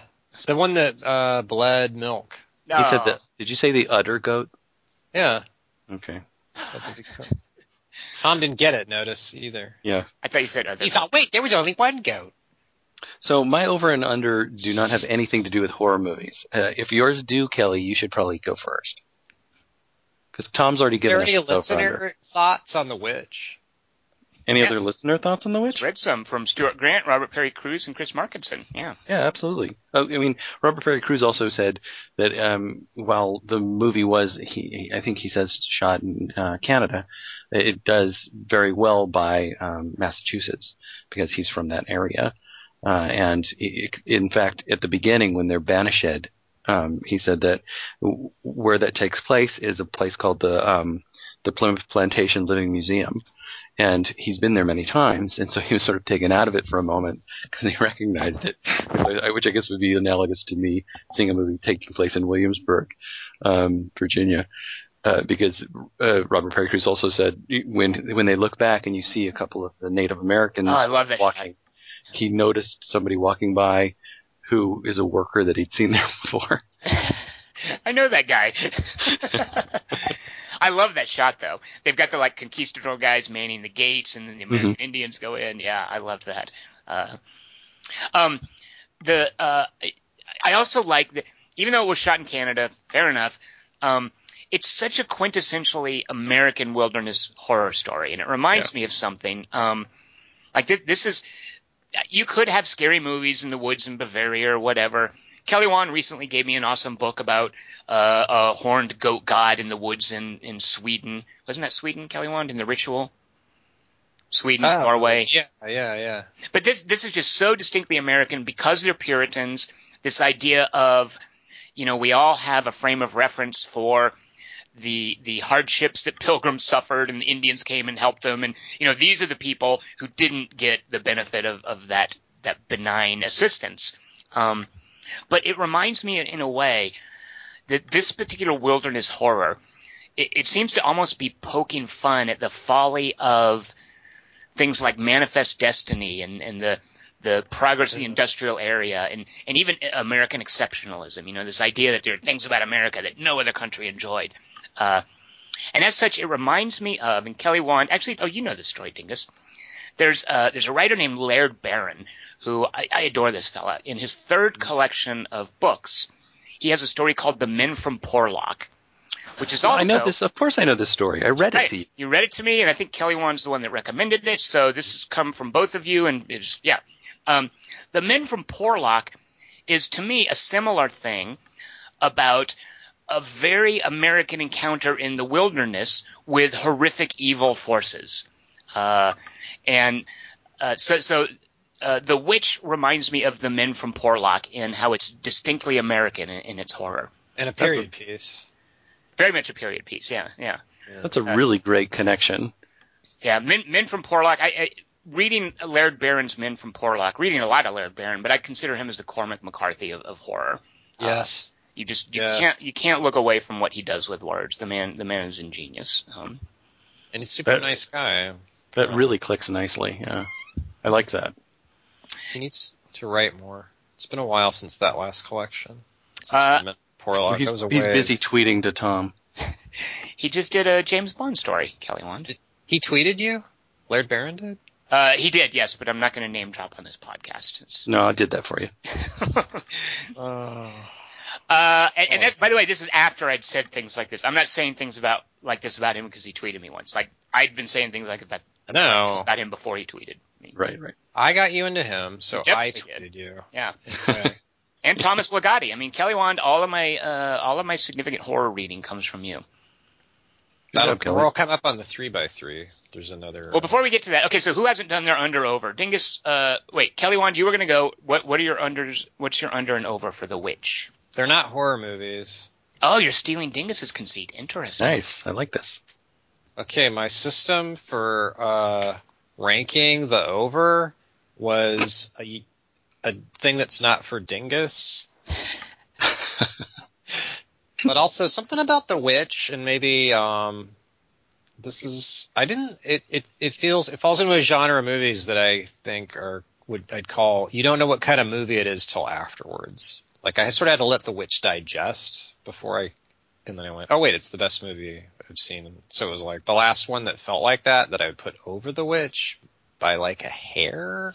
I like Kelly's bracketing. He rarely does that, Dingus. Wow. I'm so proud of you, Kelly Wand. It's tough to bracket the good movies. It's really tough. I find it tougher to bracket the bad ones. Yeah, me too. I have Really? an impossible time with the bad movies because What's better than The Witch? The Exorcist? The Exorcist is better than The Witch? I would say so. I mean, Is I it, love though? both. Yeah, I do think so. The Exorcist is pretty amazing. Like, when's the last time you saw it? I see Exorcist 3 like every couple of years. The Exorcist is, I think, one of the... That's my favorite. There are maybe 3 or 4 of these. Like, the quintessential expressions of what made 70s cinema special. Yeah. The Exorcist and Jaws. Actually, Jaws not quite. Jaws is almost a precursor to, like, 80s blockbusters. But Yeah. The Exorcist is so 70s cinema. I mean, it's just Friedkin at the top of his game. Yeah. It's the rich man's Omen. Well, yeah. So, okay, so you, the last time you saw, you're bracketing it closely to The Witch. What do you have for your over? So my over, as a you don't know what kind of movie it is till afterwards, and a dot for Dingus, is Martyrs. Yep. And a similar wrap-up, a little bit. Sort Well, of. I suggest you see the American remake before you commit to that judgment. Why in the fuck would I see an American remake of anything? When has that ever worked out for anyone? Ever? La Cage aux Folles, the American with Robin Magnificent Williams, Seven. is way better. Good point. I just made that up. The Birdcage, you mean? Oh my God, you're right. They even gave it a new Yeah. name. They've got that English. name. Yeah. We don't want to make this off-putting. We want straight people to go. So we'll call it The Birdcage to get the soccer moms interested. The ones who drag 10-year-olds to The Witch. Oh, I can't believe that. All right, so Martyrs is your over, and actually, seriously, you liked Martyrs better than The Witch. I don't know. I was hoping you wouldn't ask that question. Just stick wanted to to your get out guns. of- If you do, you do. Jeez. I don't know that I do, though. The thing is, I don't think he does. He's just trying to think of a good one that he didn't. I love them both. Ranking's tough for me. Girls, you're both pretty, right? Yeah. All right, well, what's your under? What's a movie that's not as pretty as Martyrs or The Witch? Twins Less are- pretty than Martyrs. Wait, the twins from The Witch? Yeah. Is that what you're Twins are both creepy. What were their names, by the way? Mercy, and who was the other one? Jason? Jonas. Connor? Jonah, yes. Jonas, I think. Jonas. Like the Jonas twins, okay. Jonas and Project. You had to make it gross. I don't even know who the Jonas twins are, but Jonas and They're Mercy. brothers. Jonas brothers. There's Was it like 5. There's 3 of them. Was it Mercy or Mercer? I thought it was Mercy. Okay. They had accents. It's hard to tell. All right, so Kelly Wand, Martyrs, maybe you don't like it more than The Witch, but at least probably as much as The Witch. What's something that's not as good as The Witch? The Rapture, that David Duchovny. Wow. David Duchovny, that's how you characterize it? And Mimi Rogers is in Mimi it. Rogers is in there, yeah. So that's a Ash Mimi Rogers movie to you. Yeah. It's not a Peter Tolkien movie. Who the Isn't that fuck's his isn't it Peter No, it's R.R. Tolkien? James Tolkien, isn't it? Oh, James Tolkien is an actor who was in Bone Tomahawk, if I'm not mistaken. Oh. Okay, I'm sorry. And- I'm Googling. And he was in JFK with Kevin Bacon. Michael Tolkien. Oh, God. I'm an idiot. So, yeah, he wrote and directed The Rapture. J.R.R. Tolkien. But, yeah, the Rapture. Okay, so explain to us what The Rapture is and why it's not as good as The Witch. The Rapture is a movie about a lady going through a crisis of faith in reverse, but it's like similar to The Witch. It's a weird movie. I like The Rapture quite a bit. Well, we had an argument once because I go that ending. It's my usual. I think it's the argument we always have, where I think everything that happens in a movie actually is happening, and you go, no, the future. In The Fountain of the Conquistadors is the book only. There aren't. Wait, I'm pretty sure my opinion of The Rapture is that it actually does happen in the end. What? You told me she's nuts. Well, she's nuts, but I think it's also the Rapture. Wait, I need to see it. That's what I said, and you laughed at me, and I thought it was a podcast. And Maybe, you're like, no, there's no Rapture. I think I'm remembering then what your belief was, and I've sort of assimilated it. I need to see it again and decide. But she is crazy. I mean, I think it's a movie about a woman who's gone insane. Yeah, but then suddenly she reaches critical mass in jail. You know what? That's what it is. Yeah, there's no Rapture. She does go insane. Dingus, have you seen The Rapture? Tell me if this woman's insane or not, or if Tom's insane. Yes, I've seen The Rapture, but I don't remember. I was watching it at a time when I was hoping to see some nudity. There's a little nudity in it. Thing is, I understand there's nudity in The Witches of Breastwick. You might give that a shot. Definitely will. The Rapture, Kelly, here's my problem with the. You have a porn cue? Here's my problem with The Rapture, Kelly Wand. It's shaped like that. There's a point where she is, she's with her daughter and they're hungry. She doesn't have any money. She needs to feed her daughter, so she goes to the drive-thru and she orders like burgers and stuff that they can eat. And she pulls up and the people give her the food and then say that'll be, $15, $20. And she kind of looks at the woman asking for the money with this plea to be sympathetic as she then drives away, not paying for the food. Okay. Anybody who's ever driven through a drive-thru knows they don't give you the food until you give them the money. Yeah, that's true. So the Rapture loses all credibility at that point. That's the Terminator lens flare moment of The Rapture. What's the Terminator lens flare moment? When you can see the lights or the camera or something in the cops' non-sunglasses before Arnold runs him over in the police station. I like to think of it more as the break moment from the McG Terminator movie. I like to think of it more as why Lethal Weapon 2 is a much better movie than The Rapture. Dingus is finally coming. Fuck you with the drive-thru. See? All right, so Dingus, what are your overs and unders for The Witch? All right, my overs and unders are more based on the sense the movie gave me of place and of feel and of time period, especially with how this movie is shot, and with the sound design. I think the sound design of this movie is freaking incredible. And the weird thing is that I saw the name. I thought I saw the name of the sound designer as we were watching the credits, because I can't help but watch the credits in the hope that Mjolnir is going to show up in the end. But it looked like somebody's name. The name was Tyson Day or something, but I couldn't find that person's name anywhere. Instead, the sound design is attributed to somebody named Adam Stein, and I'm crazy about the sound design of this. But even more of that. I think the music in this movie adds so much, and that thing that you were talking about earlier, Tom, where you linked it to what Kelly said about There Will Be Blood, that weird wailing and the strange feeling of a stringed instrument being scratched upon. Music is by somebody named Mark Corvin, who did music for the movie Cube, and it's just so evocative to me. And it adds to the setting and the religiosity. I don't know if that's the right word. Spirituality, maybe. I don't know. Of Meek's Cutoff. As I was watching this, I could not help but think about Meek's Cutoff and the way those settlers are in such dire straits and completely isolated. And when you were talking about the movie you were talking about, Tom, with being in the wilderness and being confronted by Native Americans and whether or not they're going to be helped from that. I forget what movie you were talking about. You mean the Pilgrims, the Puritans from the Mayflower?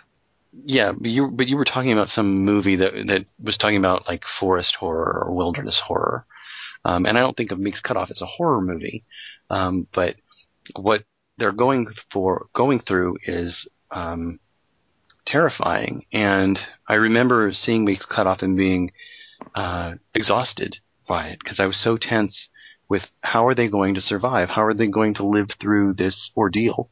How are they going to make it through? And even a little bit, oh my goodness, what's her name? Kelly Reichardt. Anya Taylor-Joy.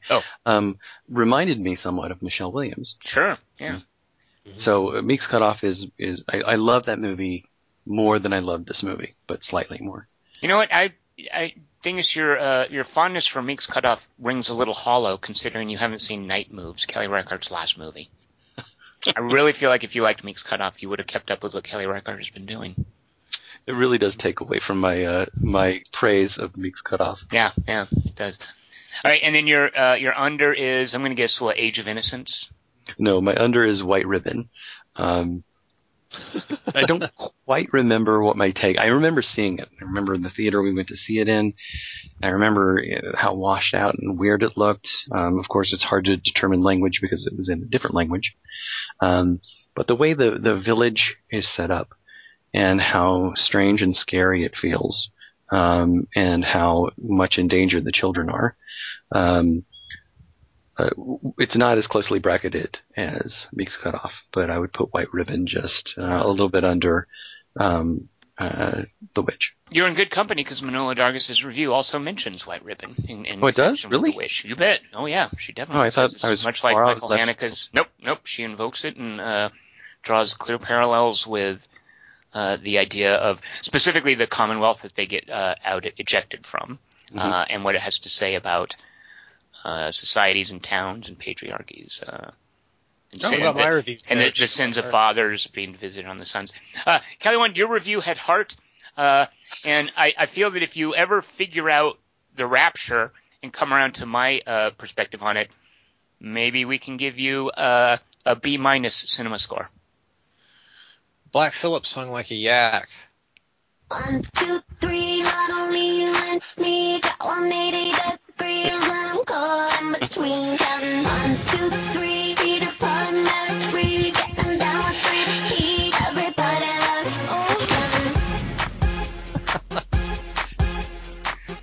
Why didn't the rabbit? How come the rabbit didn't get a name? We should give it a name. Kelly, what should the rabbit's name be? Black Cottontail. Do you know what Brown Jensen is? Yeah, the Lovecraftian. No, Brown Jenkins, fool. That's how. Oh, you're right. I was thinking. Wait, no. No. Jensen. Yep. Wait. Mm-hmm. Okay. Say what you said again. Brown Jensen. No, I said Brown Jenkins. Right. Wait. That's wrong too. Jenkins. But what is happening right now? What's going on? So there's a rat with a human face that's in the H.P. Lovecraft story Rats in the Walls, named Brown Jenkins. Brown Jensen? It's not Rats in the Wall. It's Dreams in the Witch House, isn't it? Oh, shoot a monkey. Yeah, Kelly, you got me twice there. Man, what, sure it's not Flowers in the Attic? Brother. See what we're doing. Don't even try to play in this level. Is that Clan Under the Dumpster? What a noob. But yeah, not caring about cool things. What a maroon. Brown Jensen. What an ignoramus. That rabbit's name should be Brown Jenkins. Brown Jensens. Wait, tell me, just so I don't make a fool of myself at a party again, what's it called? What's it? That's the party you go to? Hey guys! Brown Jensen! Oh, thank God Tom's here. Yeah! Woo! Exactly. I want to come in with a bang by announcing the name of the little brown human. You can dress as Cthulhu for the party.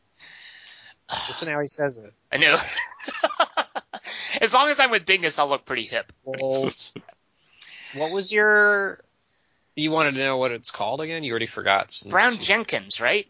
Yeah. Like Richard Jenkins. Brown Jenkins. Okay. There was that horror anthology series on Showtime called Masters of Horror, I think, and they adapted it, and it was like the worst one. There was like a CG Brown Jenkins. I think it might have even been like Stuart Gordon doing it. Yeah. Yeah. Oh, but he did a really cool one of The Raven. And I think that's just because Jeffrey Combs has done a one-man show where he's Edgar Allan Poe. I think that's all on Jeffrey Combs. Yeah. I would say.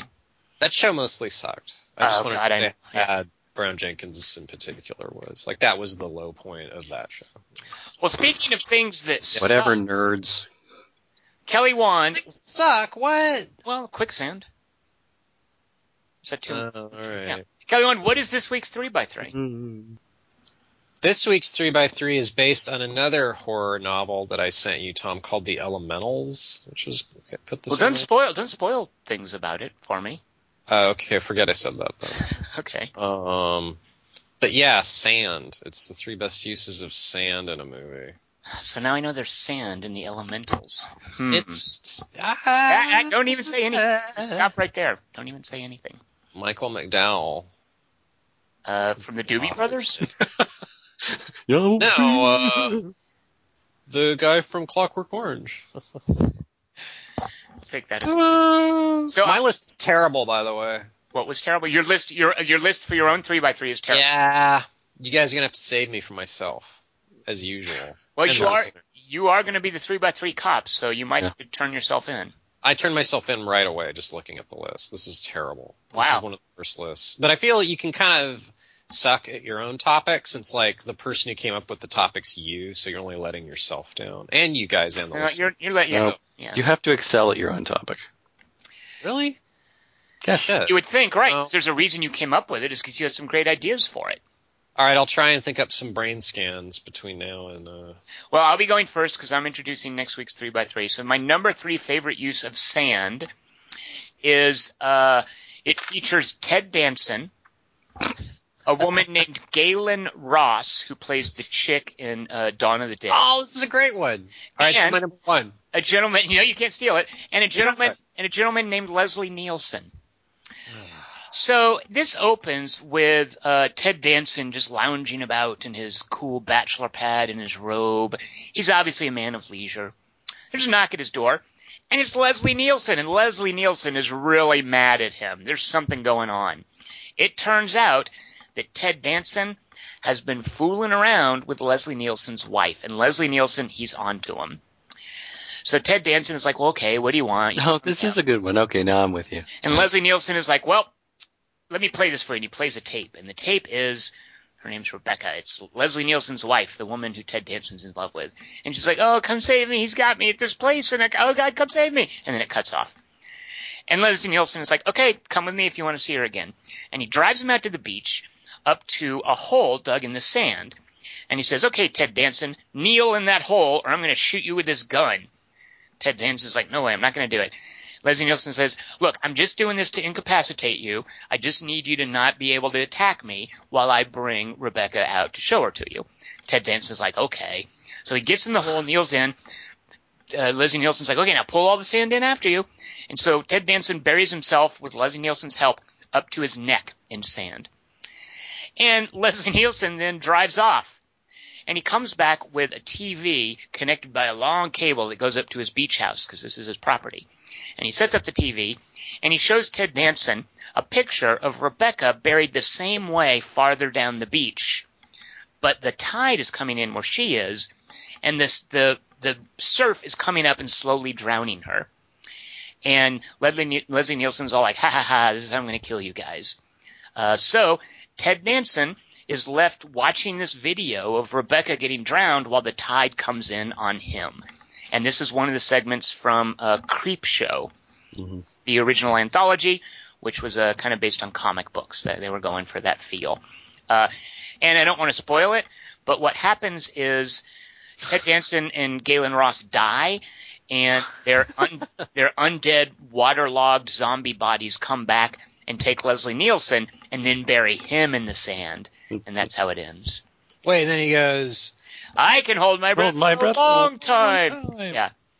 And it's before Leslie Nielsen. Like, this is still the Forbidden Planet Leslie Nielsen. It's like before you think of him as the airplane guy. No, it's not. Can't be before. It was right after Airplane. No way. It was. No, there's no way. It was before Nuts. No, get out of here. I'm going to look this up while you guys talk. I remember one of the actresses that Leslie Nielsen worked with, and I remember reading an interview with her. This is well after I had seen Airplane, and she was so upset with the way that his career had been derailed because she thought of him as this brilliant, serious actor, and she basically said his career was ruined. He was ruined as an actor by these Airplane, Naked Gun movies because nobody will take him seriously after that, and he was one of the most brilliant actors of his generation. Well, you guys are wrong. Creepshow was 2 years after Airplane, so I don't know what you guys were thinking. This was before. All right, so that's my third favorite use of sand. It's just because it's kind of scary, like the idea of being buried up to your head in sand while the and drowning. surf comes in. Yeah. Slowly. I mean, we all Well, have guy that. watches. That's like a trope from westerns, where like the Indians bury a cowboy and they drizzle honey on his head, and the ants come onto your head. And your lover, too. Yeah, exactly. So he gets to watch her. Really? He gets to watch it happen to her, and then it's going to happen to him. Yeah. There was, back in the day, there used to be, TV specials where they'd show movie bloopers because there was so little going on in the world, in our lives back then, that was considered an event. Right. It's before television almost. And then, It was before Airplane. yeah, there's one where they showed a blooper from Creep Show where it's Ted Danson and the girls as the water zombies, and they're like shambling through Leslie Nielsen's living room. Right. And he's going, "You can't kill us." No, she goes, "You can't kill us. We're already dead. You'll have to hold your breath." He's all, and then she's all, "We're already dead." And then he's all, "You said that." I remember being buried in the sand at the beach when I was a kid. Dingus, what did you do to That's his deserve takeaway that? from everything that just. That was fun. No, it wasn't fun actually. It was a horrifying experience because it was fun to an extent. I was with my aunts and uncles at the beach, and my aunt and uncle buried me like just lying down. In that way that you like make a little pillow and then for the kid's head, and then you bury their entire body in sand. And they had a black lab who was playing around at the beach at the same time, and he came over and he was so totally curious about what is going on here, and he was very excited. I like where this is going. He started to dig me out, and Oh. my aunt and uncle were laughing. They thought it was so funny, and it was funny until his claws got to my chest, and he just kept digging, and I got these long scratches down my chest as this little kid, and I'm screaming at them, and they're laughing, not realizing that this has turned into a horror movie for me. So yeah, that was my experience being buried in the They sand. laughed at your screams. Yes. I thought, Dingus, that the dog was gonna that he was gonna pee on you. Ew. What? That he was gonna. And that's what you were excited about? I thought that would have been funny. That would have made a way funnier story. I advise you to rework it and incorporate that into it. All right. I Kelly, see where one- the dog. Yeah. Do you remember a movie called Motel Hell? Yeah.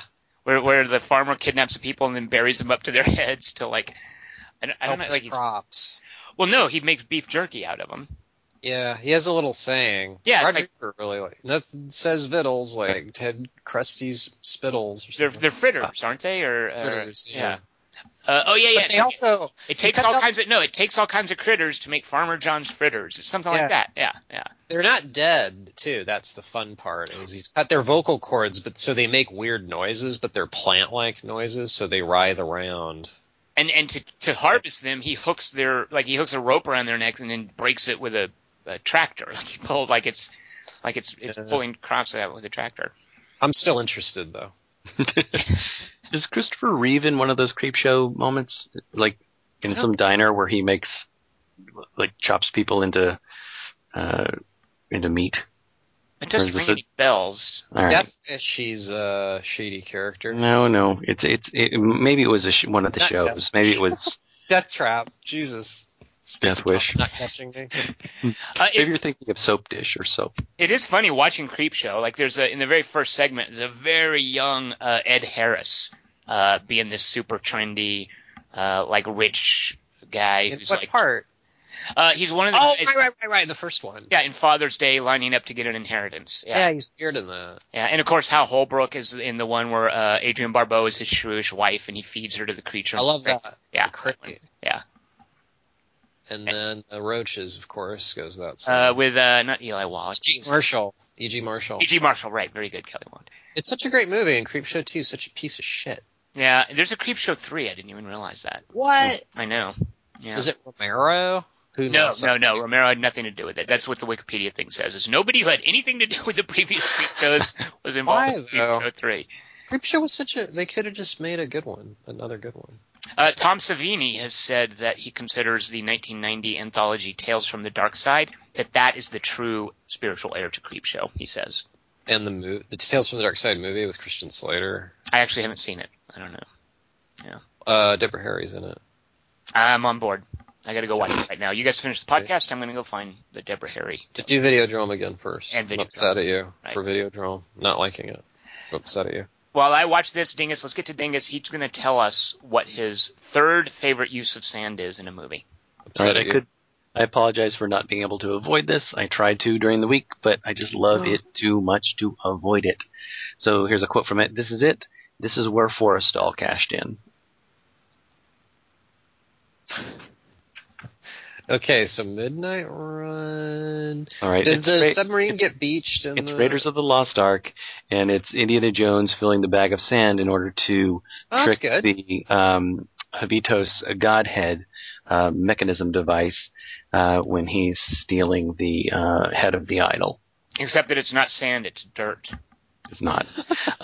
And then later he actually uses sand again in the fight at the Flying Wing, and he throws his sand in the German's eyes. But I really love the sand because he's trying to judge the weight of the sand just looking at this big gold head, and he reaches into the bag and he takes it out and he just let it sort of run through his fingers and fall to the floor as he's trying to judge the weight. And Dingus, just like the rest of the movie, he gets it wrong. Indiana Jones does nothing right ever in that movie.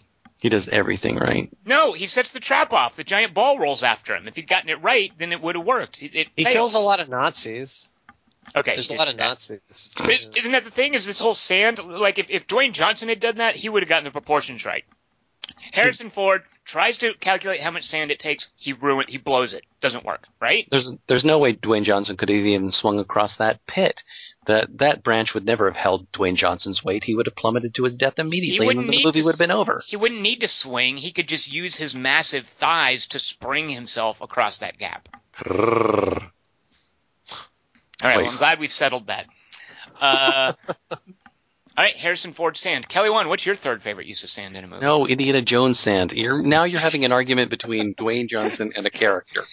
Shia LaBeouf might use that move when he becomes the new Indiana Jones as well. Shia LaBeouf. Shia the Boof. Shia the Beef. The theme of my list, I just realized, I realized when I made it because I'm thoughtful, is that sand is a very versatile substance cinematically and can be used in a variety of different ways. Here we go, Dingus. I think I see where this is going. Yeah. Each of my movie choices for it are in a different key. So my number 3 is how sand is funny. You see. So it's from One Crazy Summer when John Murray, Bill Murray's brother, is buried up to his neck in sand, and then a fat lady sits on top of him and eats chili. Oh, on the chair. It's on his face, yeah. So yeah, you've done this one before. I can't remember what for, though. All right, I'm going to have to think on that. Fat ladies? No, this image of the chair being over his head and her sitting on the chair, right? I forget why they can't hear him going, "Help, get me out of here." Oh, and also when she's coming over to sit in the chair, you hear the Jaws theme. Always welcome. Always welcome. So that's the comedy of sand. Thank you. That's 1/3 of my list. My second favorite use of sand is so this is in the Pacific Theater in World War II. Sailors on an island, they're doing things to pass the time. They have made a sand woman, and she's very at good. the beach. Yeah. You guys really know what this is already? Yeah, definitely. Oh, rats. She's laid out on the beach. She's got big old round breasts. She's got her legs spread. It's very lewd. She's got a beer in each hand. And there's a ring of sailors around, sculpting this sand woman. And Joaquin Phoenix, and I'd forgotten his stance in that movie. It's with his arms akimbo and he's hunched over. He looks like an old man. He's sitting outside the ring, considering this woman that they're making. And this is when we first meet him, by the way. The first inkling that there's something wrong with this guy is this scene. He's hunched over and he's looking at the sand woman, and the dudes are all in the ring laughing. He busts into the ring and he throws himself on top of the sand woman and is thrusting at it like he's having sex with her. And he's doing all these lewd things to her, with his hand and licking it. It's just weird. And the guys around the ring are just kind of laughing at him and looking a little bemused, why is this guy doing this? Joaquin again. Yeah. And in the very next shot, And I only got halfway through the Maestro, but even when when you're not particularly into a P.T. Anderson movie, they're just fascinating to watch. You stopped watching it? Well, I didn't have time, but the very next shot, I got like partway through. He means this time, not for the podcast, Kelly. Oh. Yeah. The very next shot is Joaquin Phoenix. His back is to us, and he's facing the ocean. His pants are down, and he's furiously masturbating out into the ocean. And in the very next shot after that, he comes back and he spoons with the sand woman. Yeah. It's just, and that right there is kind of his character in a nutshell. So to speak. Just a weird, just progression of him crouched over with his hands on his hips looking, to having full-on coitus with the sand woman, to gratifying himself, to then curling up and sleeping with her. It sums up guyhood, doesn't it? I'll say. Say that again. All right, so that's the Master, my number 2 choice. Dingus, Dingus, what is your second favorite use of sand women? I was gonna say yes. have to be one night stands because of the tide. Well, just build them above the tide, Kelly Wand. There is no sand up there. There is only Zool. One night sands. See, Tom, Dingus is funny. Stop saying he's not. Every time we stop recording. God. Sorry, Dingus. Please continue. All right, here's a quote from my number 2 choice. I killed 2 people. One was yesterday. He was just a boy, and I let him into quicksand. Huh. Oh, I know what this is. Really? Is it a David Lean movie? Oh, yes. What? It's my dismissive thing. Yeah. They're all about sand. Oh, man, this particular moment is so heartbreaking and weird. I have things to say about this. Go on, though, Dingus. Go right ahead. I knew when he picked this that I was going to want to watch Lawrence again this week, but I couldn't because there's a lot going on here family-wise. But I got to watch certain scenes of it, and I didn't remember this particular moment. I was thinking it was something that he might have said about sand and the way sand affects him, the way, sand affects foreigners in the desert or something. But I had forgotten this whole element of what happens to the boy in the quicksand and how he notices it when the boy is yelling to him, and how he and his other boy run over there to help him. He holds the other guy back, and he takes off his head wrapping and throws it to him to try to pull him out of it, and he won't go a certain space toward where the sand is, because he understands how quicksand works. And then the boy, of course, disappears under the surface, and it's just a kind of a heartbreaking moment as far as what the desert is teaching Lawrence. So, Tom, what is your objection exactly? Hold on. When you're done chewing your cake. Shut up! You don't know that I was chewing. Hold on. I thought you were going to talk longer. Because it's a David Lean. Yeah, I thought I had at least 3 hours, Dingus. I did not do my write-up in 70 millimeter. So, first of all, I'm glad you did this, because I'm fully expecting people to send in like deserts. And desert, it's not a sand. That's like in a conversation about rocks, thinking that a mountainscape applies. We're talking about sand, not desertscapes. If I was a 3x3 cop, that's how I'd enforce this. But the fact that you're bringing up that quicksand moment, I like, because, first of all, 99% of depictions of quicksand are fiction. Right. This is not a real thing. What it is, however, is an enormous adventure movie trope that peaked in the 60s. And furthermore, and I didn't realize this, and it was while looking into this very same thing, because I was thinking about this as well. There are quicksand fetishists. What? And I'm so, one of them. according to the law of the internet, is no matter how weird something is, So is Joaquin Phoenix. no matter how weird something is that you can think of, if you can think of it, there's a group of people on the internet who are into it. So there are quicksand fetishists who collect instances of quicksand in movies. And there's a great article on Slate called Terra Infirma, which is a great name for it, by Daniel Engberger, about the history of quicksand and why it's out of favor, by the way, because quicksand was a big thing in the 60s, and then you don't see it anymore. It's not a common thing. Like throughout, he talks to, I think, Carlton Cuse, one of the producers of Lost about, hey, how come there was never quicksand in Lost? And they just said, it's fallen out of favor. That's not really an adventure trope. Crystal Skull brought it back.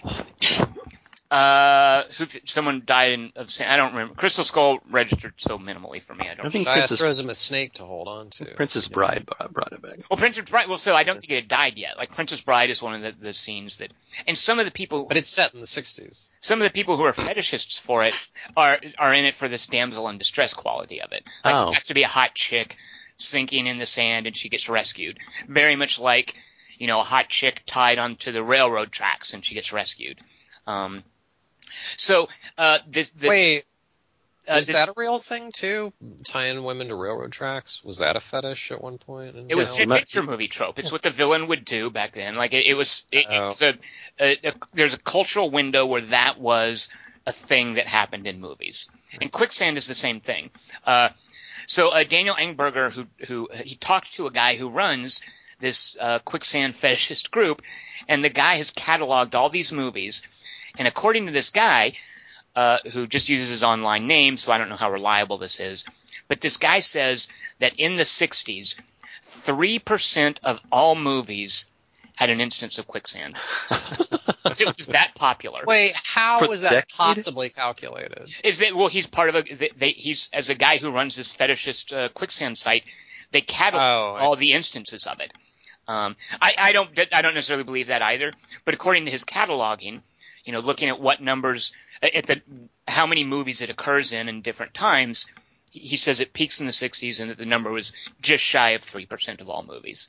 So you're getting wet slowly. Is it some Trying to sort of, figure out why it's a fetish. well, I'm wondering, is it some sort of weird reverse birth ideology? Yeah, I'm not. that makes sense. Good work. Ideation? Yes, I think that actually works. Yeah.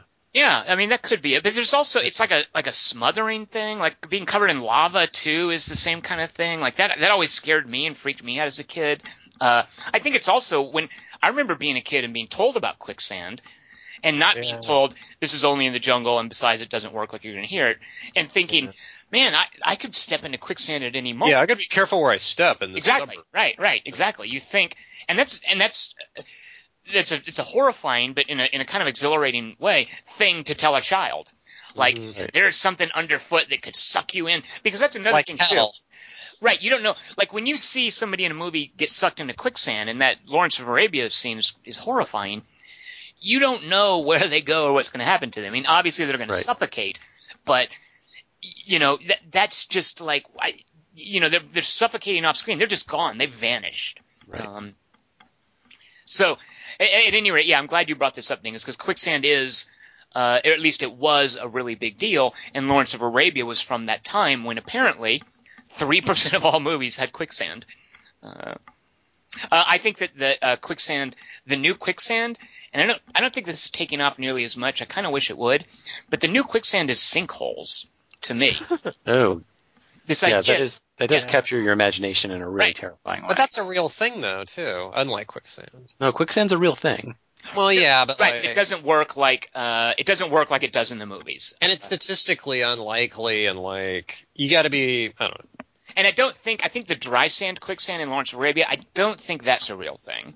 There are definitely bits in marshes where there's a liquid. There are bits in marshes where you can get trapped, and I think that gets colloquially called quicksand. Well, it's not just liquefaction. I mean, there can be that element of. I mean, those are two different things, and you can have the way that water can settle underneath, and I don't know what the exact terms are, loosen all of that area to the extent that it can be dangerous. I mean, you actually see warning signs at some places. Say, on the Wikipedia page for quicksand, because I actually was thinking, is quicksand just something that's made up? I mean, is it actually something that's a thing? And when you go to the Wikipedia page, at least, to read about it, you see one of the images is deep water and quicksand, no swimming, because of what the water table has done. So you might be right about the fact that we're out in the middle of the desert, so how can there be liquefaction? But liquefaction is a different thing. Kelly Wan, Dingus is trying to scare me again. I got over my quicksand phobia as a child, and Dingus is trying to bring it back. Make him stop. Well, all I know is I've never fucking seen quicksand, so I'm having doubts about it. Have you ever seen China? I'm starting to doubt the sun. But But yeah, sinkhole. You read stories about sinkholes where somebody's just sleeping in his house and a sinkhole opens up and his body falls and they never recover it. I mean, that's like horrifying. I've seen Chinese people, so I assume they own property. And you've never seen anyone. What? Yeah, I think he means that they come from a country where Or they no. live. maybe each person's house to Kelly, that's China. They always walk upside down because it's the other side. Kelly There we Wand. go. How do they talk, Kelly Wand? Can you give us a? No, They read right to left because it's the other side. All right, so Dingus, that was a great pick. I'm Black glad you brought cats, that good up. luck. I thought you were just going to say something like, "Oh, the dunes in Lawrence of Arabia are so awesome." that's a very good impression of me. Thank you. No, that scene is devastating to me because of how hard he tries to save him and how protective he is of the other guy. Yeah, he won't even let him look. Like he tucks his head down and yeah. Exactly, but he's also so careful, and it's akin to somebody dying under the ice almost. It's that I can only go out so far if I'm going to save myself. Right, yeah. Oh, you just made me think of Bone and Rust and Bone. Yeah. That's exactly what I thought of when I said it. Yeah. And also Omen 2. That one would be lost on you, I imagine. The poor man's omen. The Omen is actually the poor man's Omen. The Oops. Omen itself, yeah. What's the final conflict to the poor man's omen? I rest my case. Legion. Kelly Wand, better than One Crazy Summer, what's an instance of sand in a movie? And what's your next part of your awesome theme? Right, yeah, how does this fit into your theme? Just gotta say, also speaking of China, I'm on page 94 of Three Kingdoms, and it's going really well. Just want to say, speaking of China. Romance of the... Yes, Tom? Tom's swallowing his tongue, apparently. Yes, Tom. Three Kingdoms. Oh, he's got a poison apple in his mouth. Quick, Kelly, get it out of there. Wow. I like that you think you can do that at the same time. That's the part that's fun to me. No. After or before? Like, oh, okay, I got it now. Romance of the Three Kingdoms, see? It just says Three Kingdoms on it. That you counted on It's Kelly to talk for that long. The guy just turned into a rooster, I think. I thought he was going to read his thing, so I thought I had time to take a bite of a cookie, but no. But then when I said Three Kingdoms, you had to go, no, it's the romance that's the important part. Tom, cookie is a sometimes I'll choke to death to make sure that point's made. Let me start all over. My number 2, the theme of it is, I have to explain the theme after what it is, because it's too complicated in this instance. So too complicated is the theme. But in the movie Blood Beach... Oh my god, you stole my number 1! Dadgummit, Kelly Wand, get off of the podcast right now. Tom, don't say that. No one... We all know that's not true. You just couldn't come up with a number 1, and now you're brain scanning. Tom assured me that I had not seen his number 1, so I'm going to go ahead and leave while you guys do whatever you do. The Joaquin into the ocean move about Blood Beach. Because that's the whole thing that had me looking into quicksand. Because Blood Beach is basically like what if this is what quicksand was as a kid for me? Like, what if quicksand is that monster under the Yeah, and it's L.A., so it's local. Right, yeah. All right, explain why it's your second. I can't imagine what your first pick is. All horror is local. My first one's going to be Blood Beach 2. That's not a thing, by the way. I would know if it was. Electric Boogaloo. Not a thing. Don't even joke about that. If it were.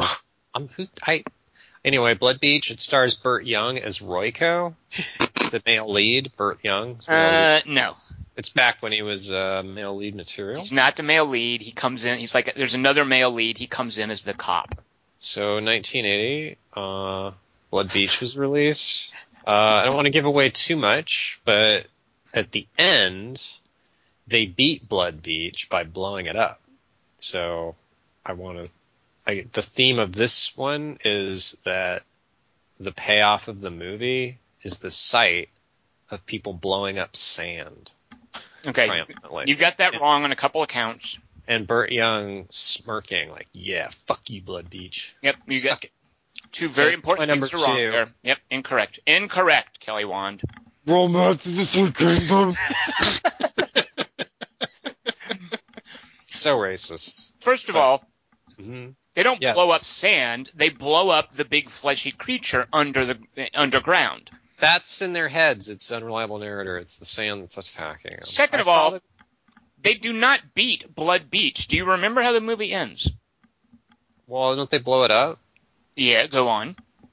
And then the beach is reopened, and the real estate developers make peace with the police chief and the ichthyologist, and they all, hang out. Do you not remember the last shot of Blood Beach? It's a question mark. Is it the end? Question mark. Basically, I don't know if there's literally a question mark, but what happens is they blow up Blood Beach, and that's not the name of the monster. It's like saying the shark in Jaws is named Jaws. The creature is not called Blood Beach. But what about Frankenstein? His name's Frankenstein. Don't even start with me. They blow up the monster, and it makes like this glittery stuff fly through the air, and they're like, oh, glitter, whatever. And then the glittery stuff lands and grows into new creatures. So the very last shot is a little tiny Blood Beach funnel being created on the same beach. The idea being that now, not only is there one big monster, there's 1,000 little monsters that are going to grow up and be big monsters. Are they monsters or plants? Because that sounds like spores. Good question, Dingus. Kelly Wand, so far Dingus, who hasn't even seen it, has far more insight into this movie than you. Dingus, they're basically like carnivorous plants, like a Venus flytrap, because when you see them, they have this like flower-like opening that opens into a mouth that lets the sand go down in it, and then whatever's on the sand gets sucked down. This mouth thing is on like a large neck or stalk. They're kind of plant-like things. Wait, so the Wolfman's name's the Wolfman, though, right? What? The DJ? What are you talking about? No, the monster. That's his name. So Blood Beach's name's Blood Beach. His name is not Blood Beach. He's not. That's the place where it takes place. You just admitted it's a he.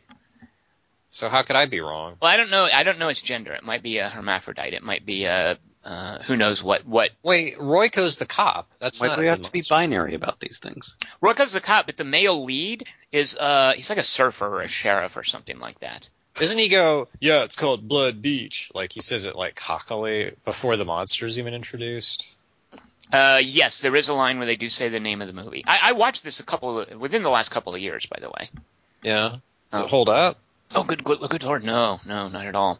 It doesn't hold up to what it was once. It has really weird scenes. So the draw of Blood Beach is in the poster you see the undertow, if you will. The undertow before you get to the water is that. I see what you're saying. Is that the movie poster is a woman in a bikini half dragged in the sand, and she's obviously in peril, and something's pulling her under the sand, and I'm sure it has some.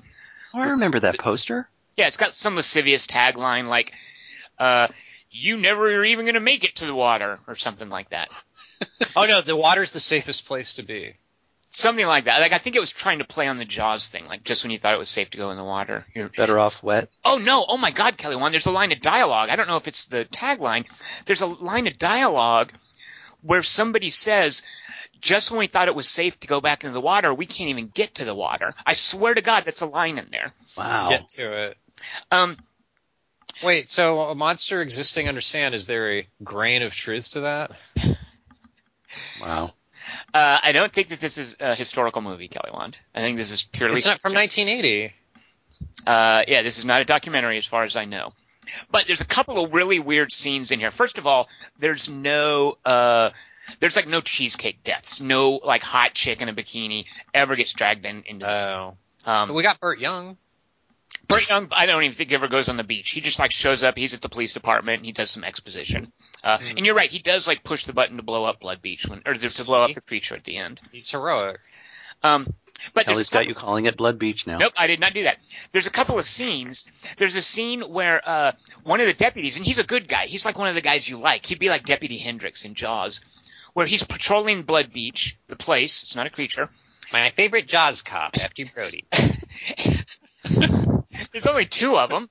I thought it would be Garrett Dillahunt. He's not a Jaws cop. Dingus, we're trying to talk about Blood Beach here. Garrett Hedlund? So there's the good cop that we like, and there's a crazy homeless lady she's like the harbinger in this movie, who's warning people, Blood Beach will get you. And she's like a crazy homeless lady, and she doesn't have any food or whatever, and she lives under the pier. And the deputy guy is trying to talk to her, and he's saying, ma'am, it's not safe out here. We've closed the beach. I need you to come with me. For your own safety. And she's crazy. She doesn't quite understand him. And while he's saying this to her, I'm the beach mister. He falls down in the sand.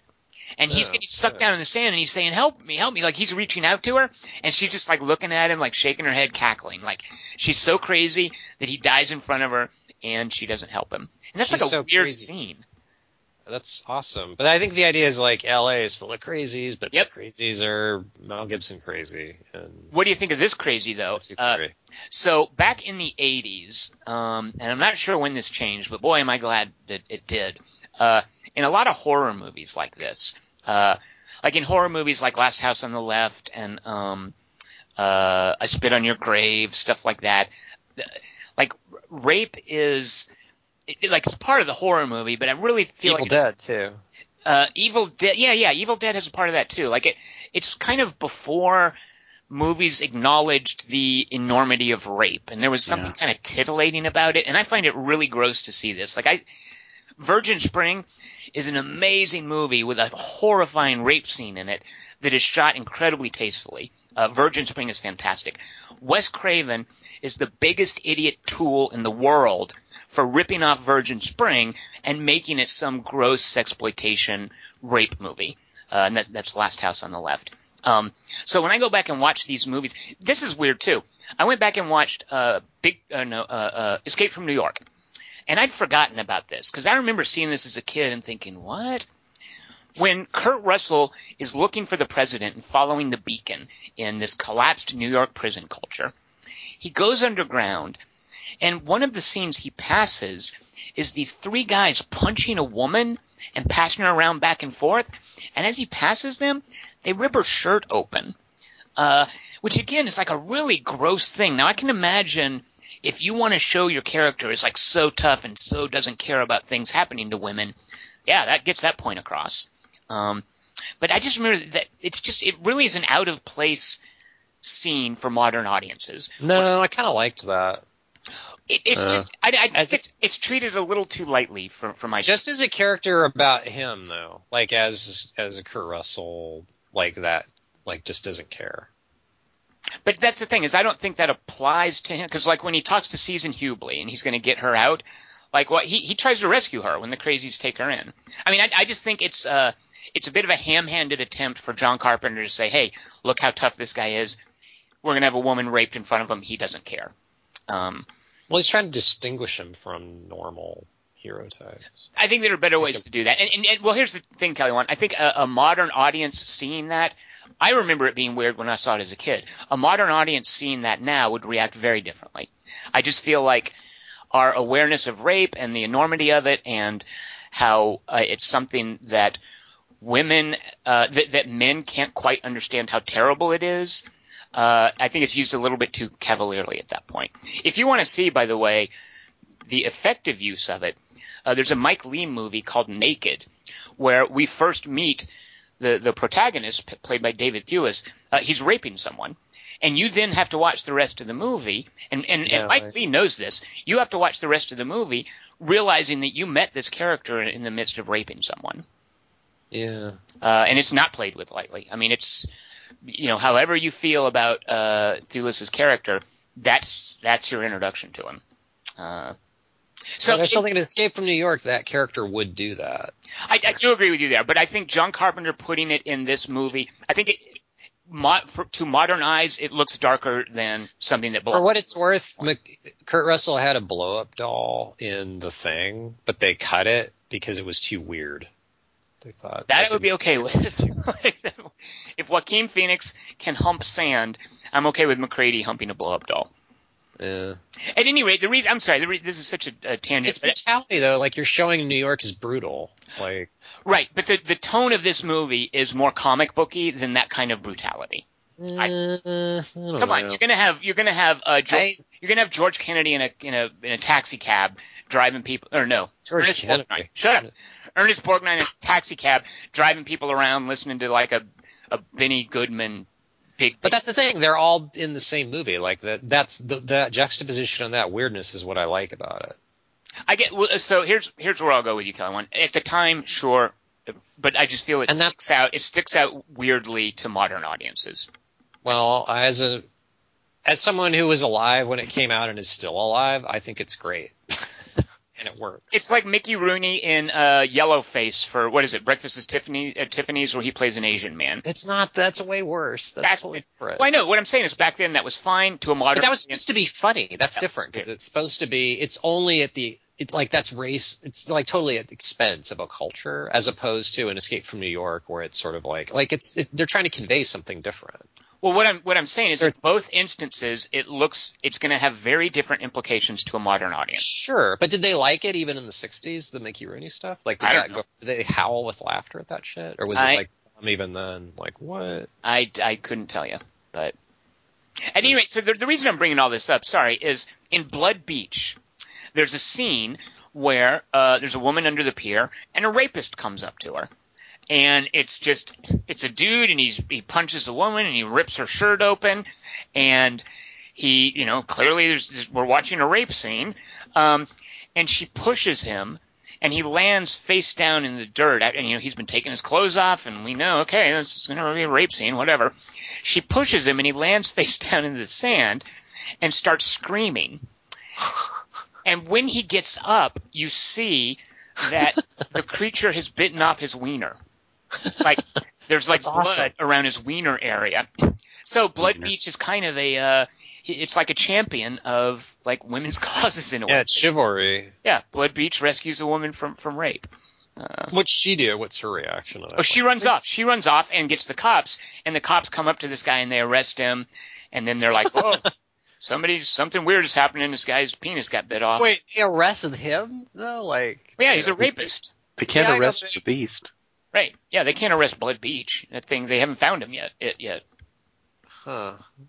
Okay. I should watch the whole movie again. I just, I usually cut to the explosion scenes when I watch stuff. It's another thing about it too, Kelly Wand, is there's just a lot of filler and a lot of bad acting, and you as a kid you remember the freaky bits where somebody's getting sucked under the sand, but you don't remember the tedium of, God, this is how they made movies back then. Burt Young's the Michael Moriarty part. Q holds up, by the way. Yeah. Does it? Yeah, Q is awesome. When's the last time you saw it? I see Q every few years. Maybe 2 years ago. Q is great. Yeah. Q is Larry Cohen at his best, and Michael Moriarty. Yeah. All right, so Kelly Wand's number 2 is Blood Beach. My number 1 is Blood Beach. Dingus, it is time for you to tell us your favorite use of sand in a movie. Better than Raiders of the Lost Ark, better than Lawrence of Arabia. What do you got for us? All right, here's my favorite. Here's a quote from it. Nema Outpost is that way. Keep away from the sinking fields to the north or you'll drown in the sand. Princess Bride. The Romance of the Princess Bride. Kelly. Princess Bride has like the stuff that you sink in. I thought that was a legitimate guess. It's not like we said quicksand a million times 5 minutes ago. Whatever it's called. This is one of those moments that really captured my imagination at the beginning of this movie and set up this character for me as a really cool character. And then it's paid off a little bit later in the movie. And this is from a movie called Star Wars Episode 7, The Force Awakens. And this is... You're under arrest. You're under arrest. All right. Under arrest. On what grounds? It's not real sand. It's another planet. You're under arrest. It's different. Wait for all the listeners to bring up Arrakis, and then we'll see what happens. They will. I know. I'm bummed. Is it the... Anyway. Wait, okay. Is it the scene... Okay. I should hear you It's really just her saying that. I mean, I love the later scene where Finn stumbles out of the TIE fighter and it gets engulfed by the sand, because that's the payoff for what her line is. Because I remember hearing this line where she's warning, to be fair to you, Kelly Wand, this is a bit of payoff, when she's warning Beep Boop which way to go. And I love that line. I think it's so, it's just got such a great sense. I guess the word I would use is evocative of what this world Jakku is and the dangers that they have and why these Star Destroyers are buried in the sand, which I think is just amazing, beautiful imagery. All of that stuff is beautiful. But my favorite use of sand is her warning Beep Boop not to go that way or you'll drown in the sand. Because right before this point, she has treated him, and I've said this a lot. I mean, I've talked about this movie over the last couple of 3x3s because it keeps applying to the things that we're talking about. She's treated him as a being. She said, she says, don't go. That guy has no respect for anyone. He just wants to scavenge you for your parts. He just wants to take you for your parts. He has no respect for anyone. She's treating him, beep boop, like a being, and she's saying, don't go that way or you'll drown in the sand. And that image fixed in my head. And I've only seen the movie once, which I really kind of regret. I wish I'd seen it in the theater more than once. Hearing her say that to him, you'll drown in the sand, just gave me this image of these vast areas, these lakes of sand that you could drown in, that it's like water. Because you don't think of that thing that we talked about with Lawrence of Arabia, Tom, as drowning. You think of it as suffocation. And she talks about it as drowning in the sand. And then when Finn escapes from the TIE fighter and it gets engulfed by the sand, you think, well, this probably is what happened to Oscar Isaac's character. I can't remember his name, darn it. Poe Dameron? You can't remember Poe Dameron's name? Really? His name's what? Poe Jenkins. Poe Dameron. I can't remember. Also, the monster's name in that's Blood Beach. So I love the way that is just in a line, a little bit of world building. You'll drown in the sand. Do you guys remember what that cool rhino-looking thing was that I told you about last week? Have you remembered this? Are you off book for it? Is it the quad runner? The Lugga Beast. Oh, yeah. Tito's Lugga Beast. Tito is riding it. It's the Lugga Beast. It's the thing that wanted to take BB-8 away. It's almost too straightforward for a Star Wars organization. What did you call the quad runner then? Well, that's the ship they're so Ray's thing is just a speeder. The quad runner is the ship that they're running to when it blows up, and instead they go for the Millennium Falcon. Okay. The hunk of junk over there. Right. And Unkar Plutt is the guy that gives her food ration tokens. Who's the one whose dick's a Dianoga? Which is that Chewbacca? What? Oh my god. Wait. What just happened? Kelly Wand, are you talking about some porn version of Star Wars? Yeah. The Star Wars of Brestwick. Kelly Wand, why don't you instead tell us your favorite use of sand in a movie? So this is your topic. The best instance you could think of in your own topic. What do you got for us? Go.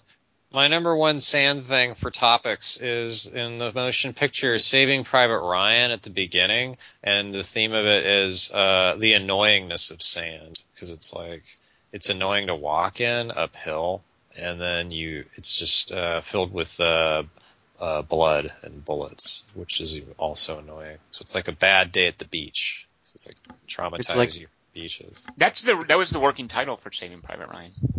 The other work title was just Beaches. But Oh. they used it, which was one of my runners-up, by the way. So that's my number one. Did I ever tell you you're my hero, Kelly? Listeners say Paul Weimer. And They do? into your 3x3. Come on, that's funny. Number 3, the eerie and otherworldly white dunes of New Mexico were the filming location used in the film The Man Who Fell to Earth to represent in flashbacks the dying, drying planet of Thomas Jerome Newton, David Bowie, and done so quite effectively. Did you see that movie, either of you? Yeah, Is that of a course. Nicholas Roeg movie? I've never seen it. Nicholas Roeg? It sounds like something so, Nicholas isn't Roeg would do. Yeah. It's pre-Starman. It's Nicholas Roeg Starman. It's 70, right, or something? Does it just have a lot of sex and take some drugs? God, I don't remember. I just remember it being just really weird and freaky and making no sense to me when I saw it. But I should check it out. Bowie. Yeah, that's a good point. Yeah. Number 2, the spice-laden sands of the desert planet Arrakis, are indeed the most important real estate in the universe. Even given the dangerous sandworms, the spice must flow. You know what? The sand in that movie ruined the movie. It's when I realized the movie was going to suck in Dune. What do you mean? It just didn't look like a real desert. It didn't look like sand.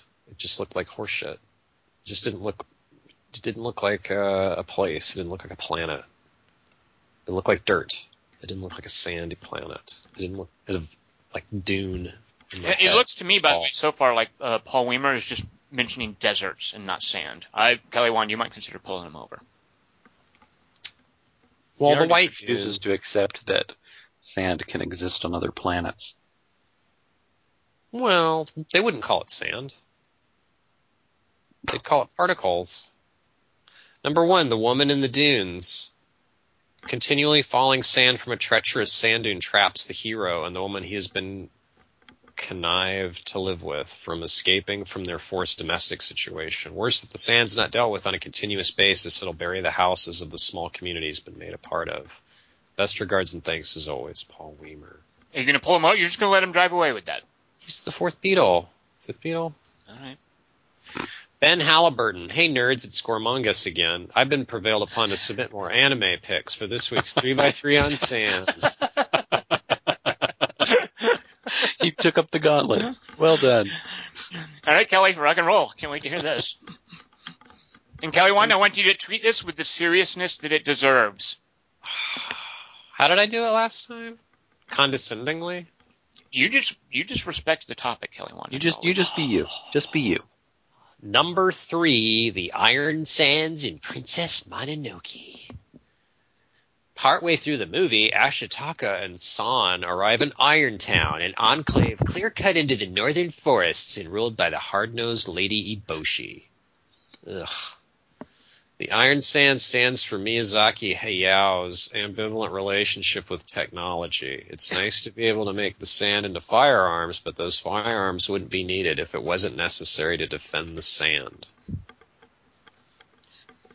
I especially like it when you have to say words. Like names. It's my whole life. My whole life's just being made to talk. The whole fucking time. Can't wait for death. Really can't. No offense, Ben Halliburton. Hope that didn't come out wrong. Number 2, the sand of the petrified forest. God damn it! And Nausicaa? God! It's pronounced Nausicaa, Kelly. Don't let Dingus confuse you with his extra syllable. No, we were told it was pronounced with a short A and then a long A at the end. Why have the like two fucking the difference A's? between cooperation, those two O's. That really helped him, Dingus. Yeah, all right. I was just hoping to bait him into trying again. Nausicaa. Living in Germany means just giving up on the alphabet. That's my advice to you. That's the tagline when you enter the country. Yeah. You have to say that before they let you in German. Do you renounce your alphabet? I've renounced so much. It's all worth it. Fleeing enemy soldiers, Nausicaa and Asbel are sucked down by... What's his buddy's name? I didn't hear that. Aspel.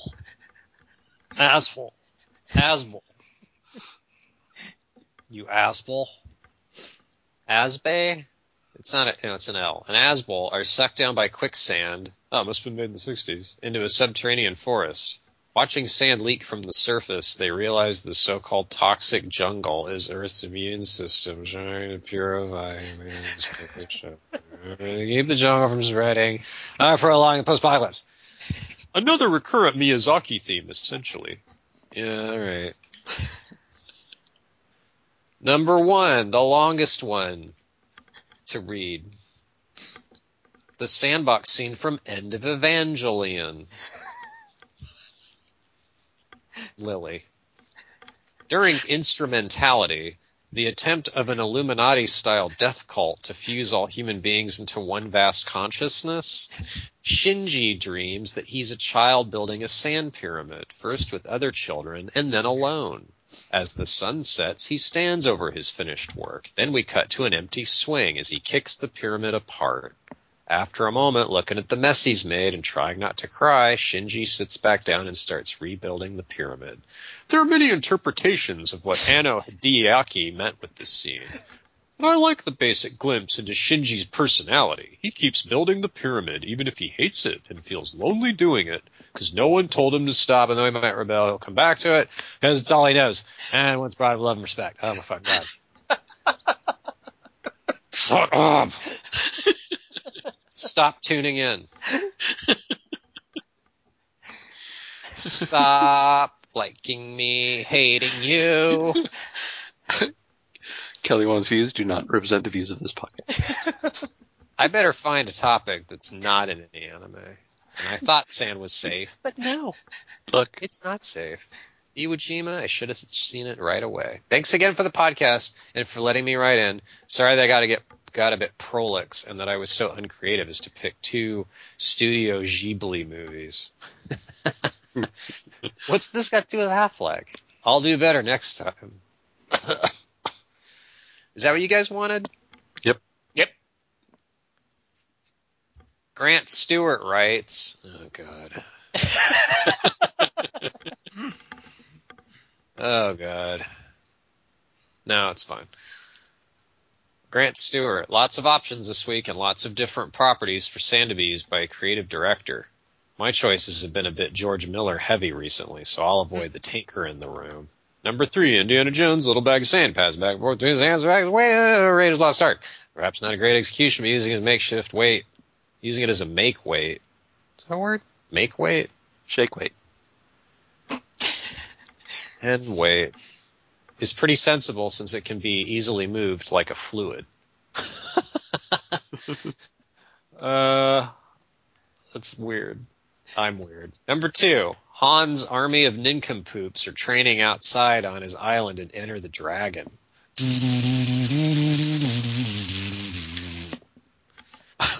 Sorry, that was from me. To toughen their hands up, they have these really nice wide metal containers, sort of like a wok filled with sand, suspended above fires, making the sand very hot, and his minions are driving their hands in and out of it, presumably to prevent softness. I'm pretty sure all this entitles you to is a burnt hand and an ass-kicking from Bruce Lee, but it's memorable nonetheless. So many heads get cut off in Three Kingdoms. I mean, it's so good. Would sandpaper have counted?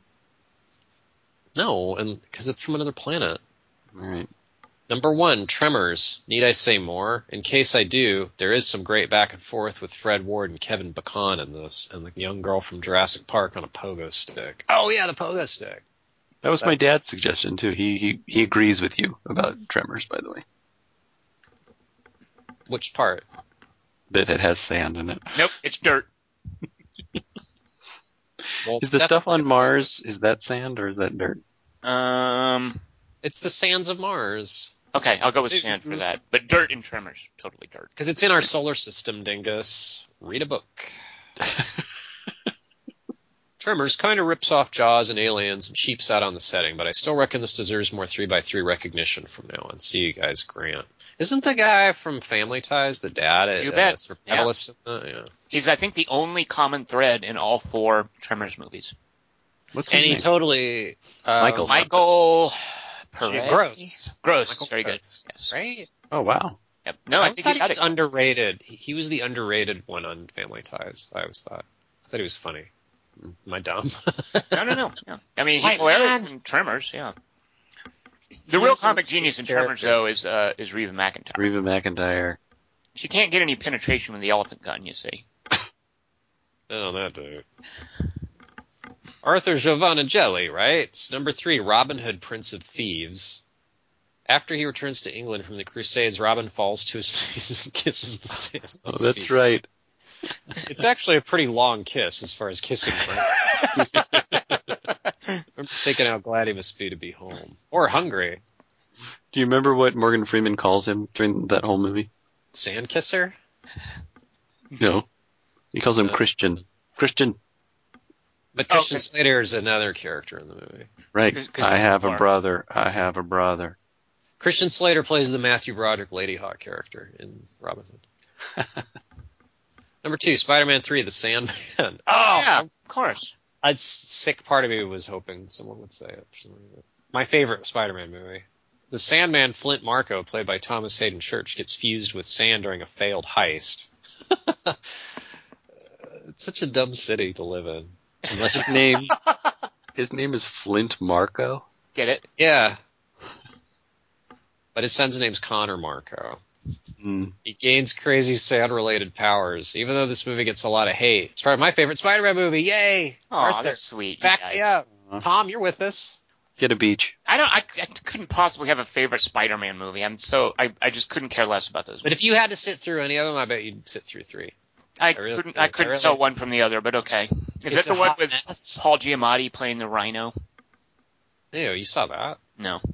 How many of them have wound up on your top 10 list? Yeah, it's zero someone for did. me. Yeah. I didn't have a list back then. This is pre-list.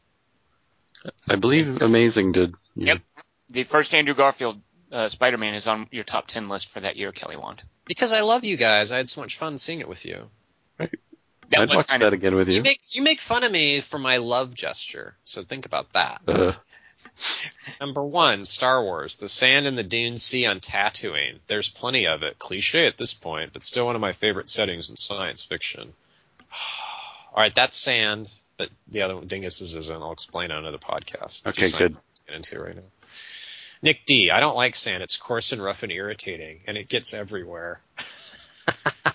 Into my crannies. What was he thinking when he wrote that line? It's so weird. He's thinking it was human. He's fallible. It's how people It talk. gets everywhere? He wants us to hear that. Kelly Wand, have you ever been to the beach? It gets everywhere. You come home and there's sand in places you never thought sand would be. That's in my car jar? All right, I'm going to knock him on their ass. That's why you take a shower when you get home from the beach. It's an offensive smell. It gets everywhere, and is a guy saying that, so it can only mean asshole. Because it's a guy saying it. What? See, this is getting urethra. Urethra. Number 3, Raiders of the Lost Ark. I'm sure it's already been picked, but I can't leave off the iconic. Number 2, English Patient. English Patient, the moment where the sandstorm buries Scott Thomas and Ray Fiennes in their car. I wanted to pick that one. Yeah, that's good. Runner up.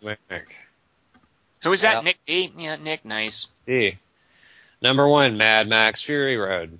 The sandstorm car chase is one of the most thrilling action sequences I've seen in the last decade. Is it about the sand, though? It's me. It's like I'm saying. A desert is not sand. You pick like sand. I'm not talking about an expanse of sand. If we do a 3x3 about cups of water, you can't say the ocean. Well, I had 3 best oceans. Right. So I already did that one. Yeah. So it's off. You'd be pulled over if you tried that now. I'm pretty strict. Chris Markardson writes, "Hey guys, my 3 favorite uses of sand range from juvenile humor to fire extinguishing to an aid to commit murder."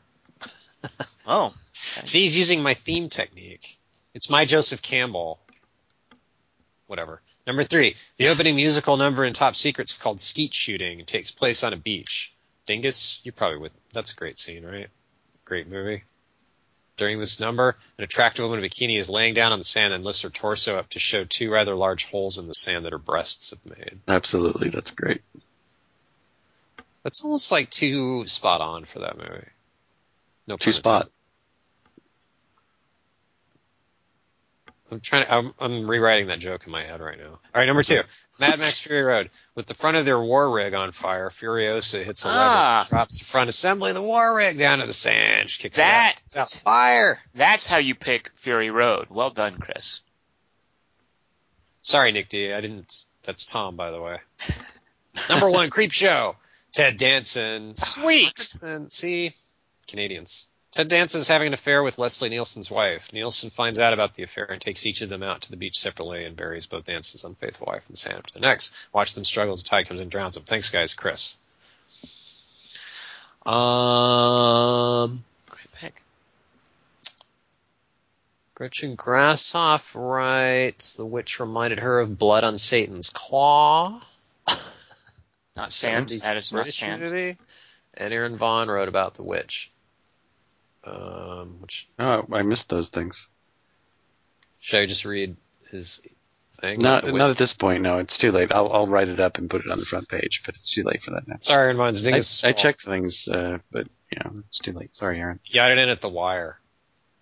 All right, so that's it for listeners in sand. But a robust series of choices, if that's a phrase. Just like something Black Phillip would write on an off day. Beach reading, get it? That's how he writes. So, all right. There's that. It behooves him to write that way. I got that, Dingus. Ah, that's a good one. I hate that I said that. All right, you guys ready for next week's 3x3? Yes. Wait, what about runners up? I don't have any. They were all picking. either. Now that if I can't get English Patient in there, I don't want to. No, if you have something go fast, I got to go to work. Spoiler alert. All right, never mind then. Go ahead. Next week's 3x3 are, this is also, by the way, inspired by Jane Got a Gun. Jane Got a Gun ends with Natalie Portman and Joel Edgerton holed up in a cabin at night, and a bunch of bad guys come and are trying to shoot them. It's a siege. It's a terrible siege. It sucks. It got me thinking, what are sieges that don't suck? There's some great sieges in movies, and I want to talk about them next week by having you, the listeners, write in with one or more, try to cut yourself off at 3, sieges that you like from movies. Send that to 3x3 at quarterto3.com. We'll read them on the air. Siege is pretty straightforward. The only problem with siege is I never remember if it's I-E or E-I. So make sure you get that spelled right. It's I-E, except after C. Yeah, but it just seems weird. Siege. That's like siege. Siege. Yeah, I have to write it out. Down, to I look had the at same problem when I wrote it. Yeah. You guys are fucking dumb. No Well, Kelly, offense. we're not in a country where everybody who's German has all these words that go I-E or E-I, and it means something. Yeah. It's always pronounced the same way, though. No, it isn't. Oh. It is. E-I is always I, and I-E is always E in Germany. I thought you left the alphabet behind. Yeah, Kelly Wand. You This sound pretty German invested. alphabet. So send us your favorite sieges. We'll read them on the air. Next week, we are going to see Zootopia. Oh my god. Kelly Wand, hugely excited about that. Oh my god. After Zootopia, though, we've got some movies coming up that were pretty good. So I could see The Huntsman in German, but you losers can't see it. So Germany is ahead of the curve. That's great, Kelly Wand. You can say that maybe once every 1,000 times a movie comes out. Enjoy it.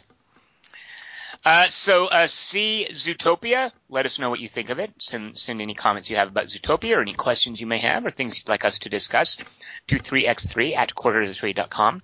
And also send us your picks for favorite sieges. Tom Chick, I have been joined by Christian Milnini. It's Christian Morosky. And we had Kelly Wand. I give this podcast a cinema score a D+.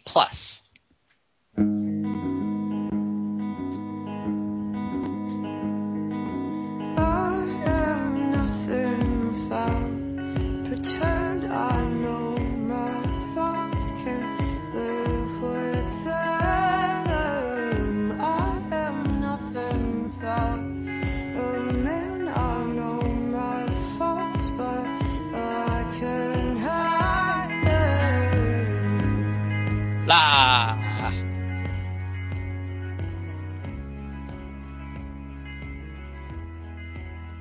Dingus, the average human consumes a pound of sand in a year. Did you know that? You eat a lot of red meat. Hear me this, I will not play a fool to children's games. I swore an oath to keep it secret.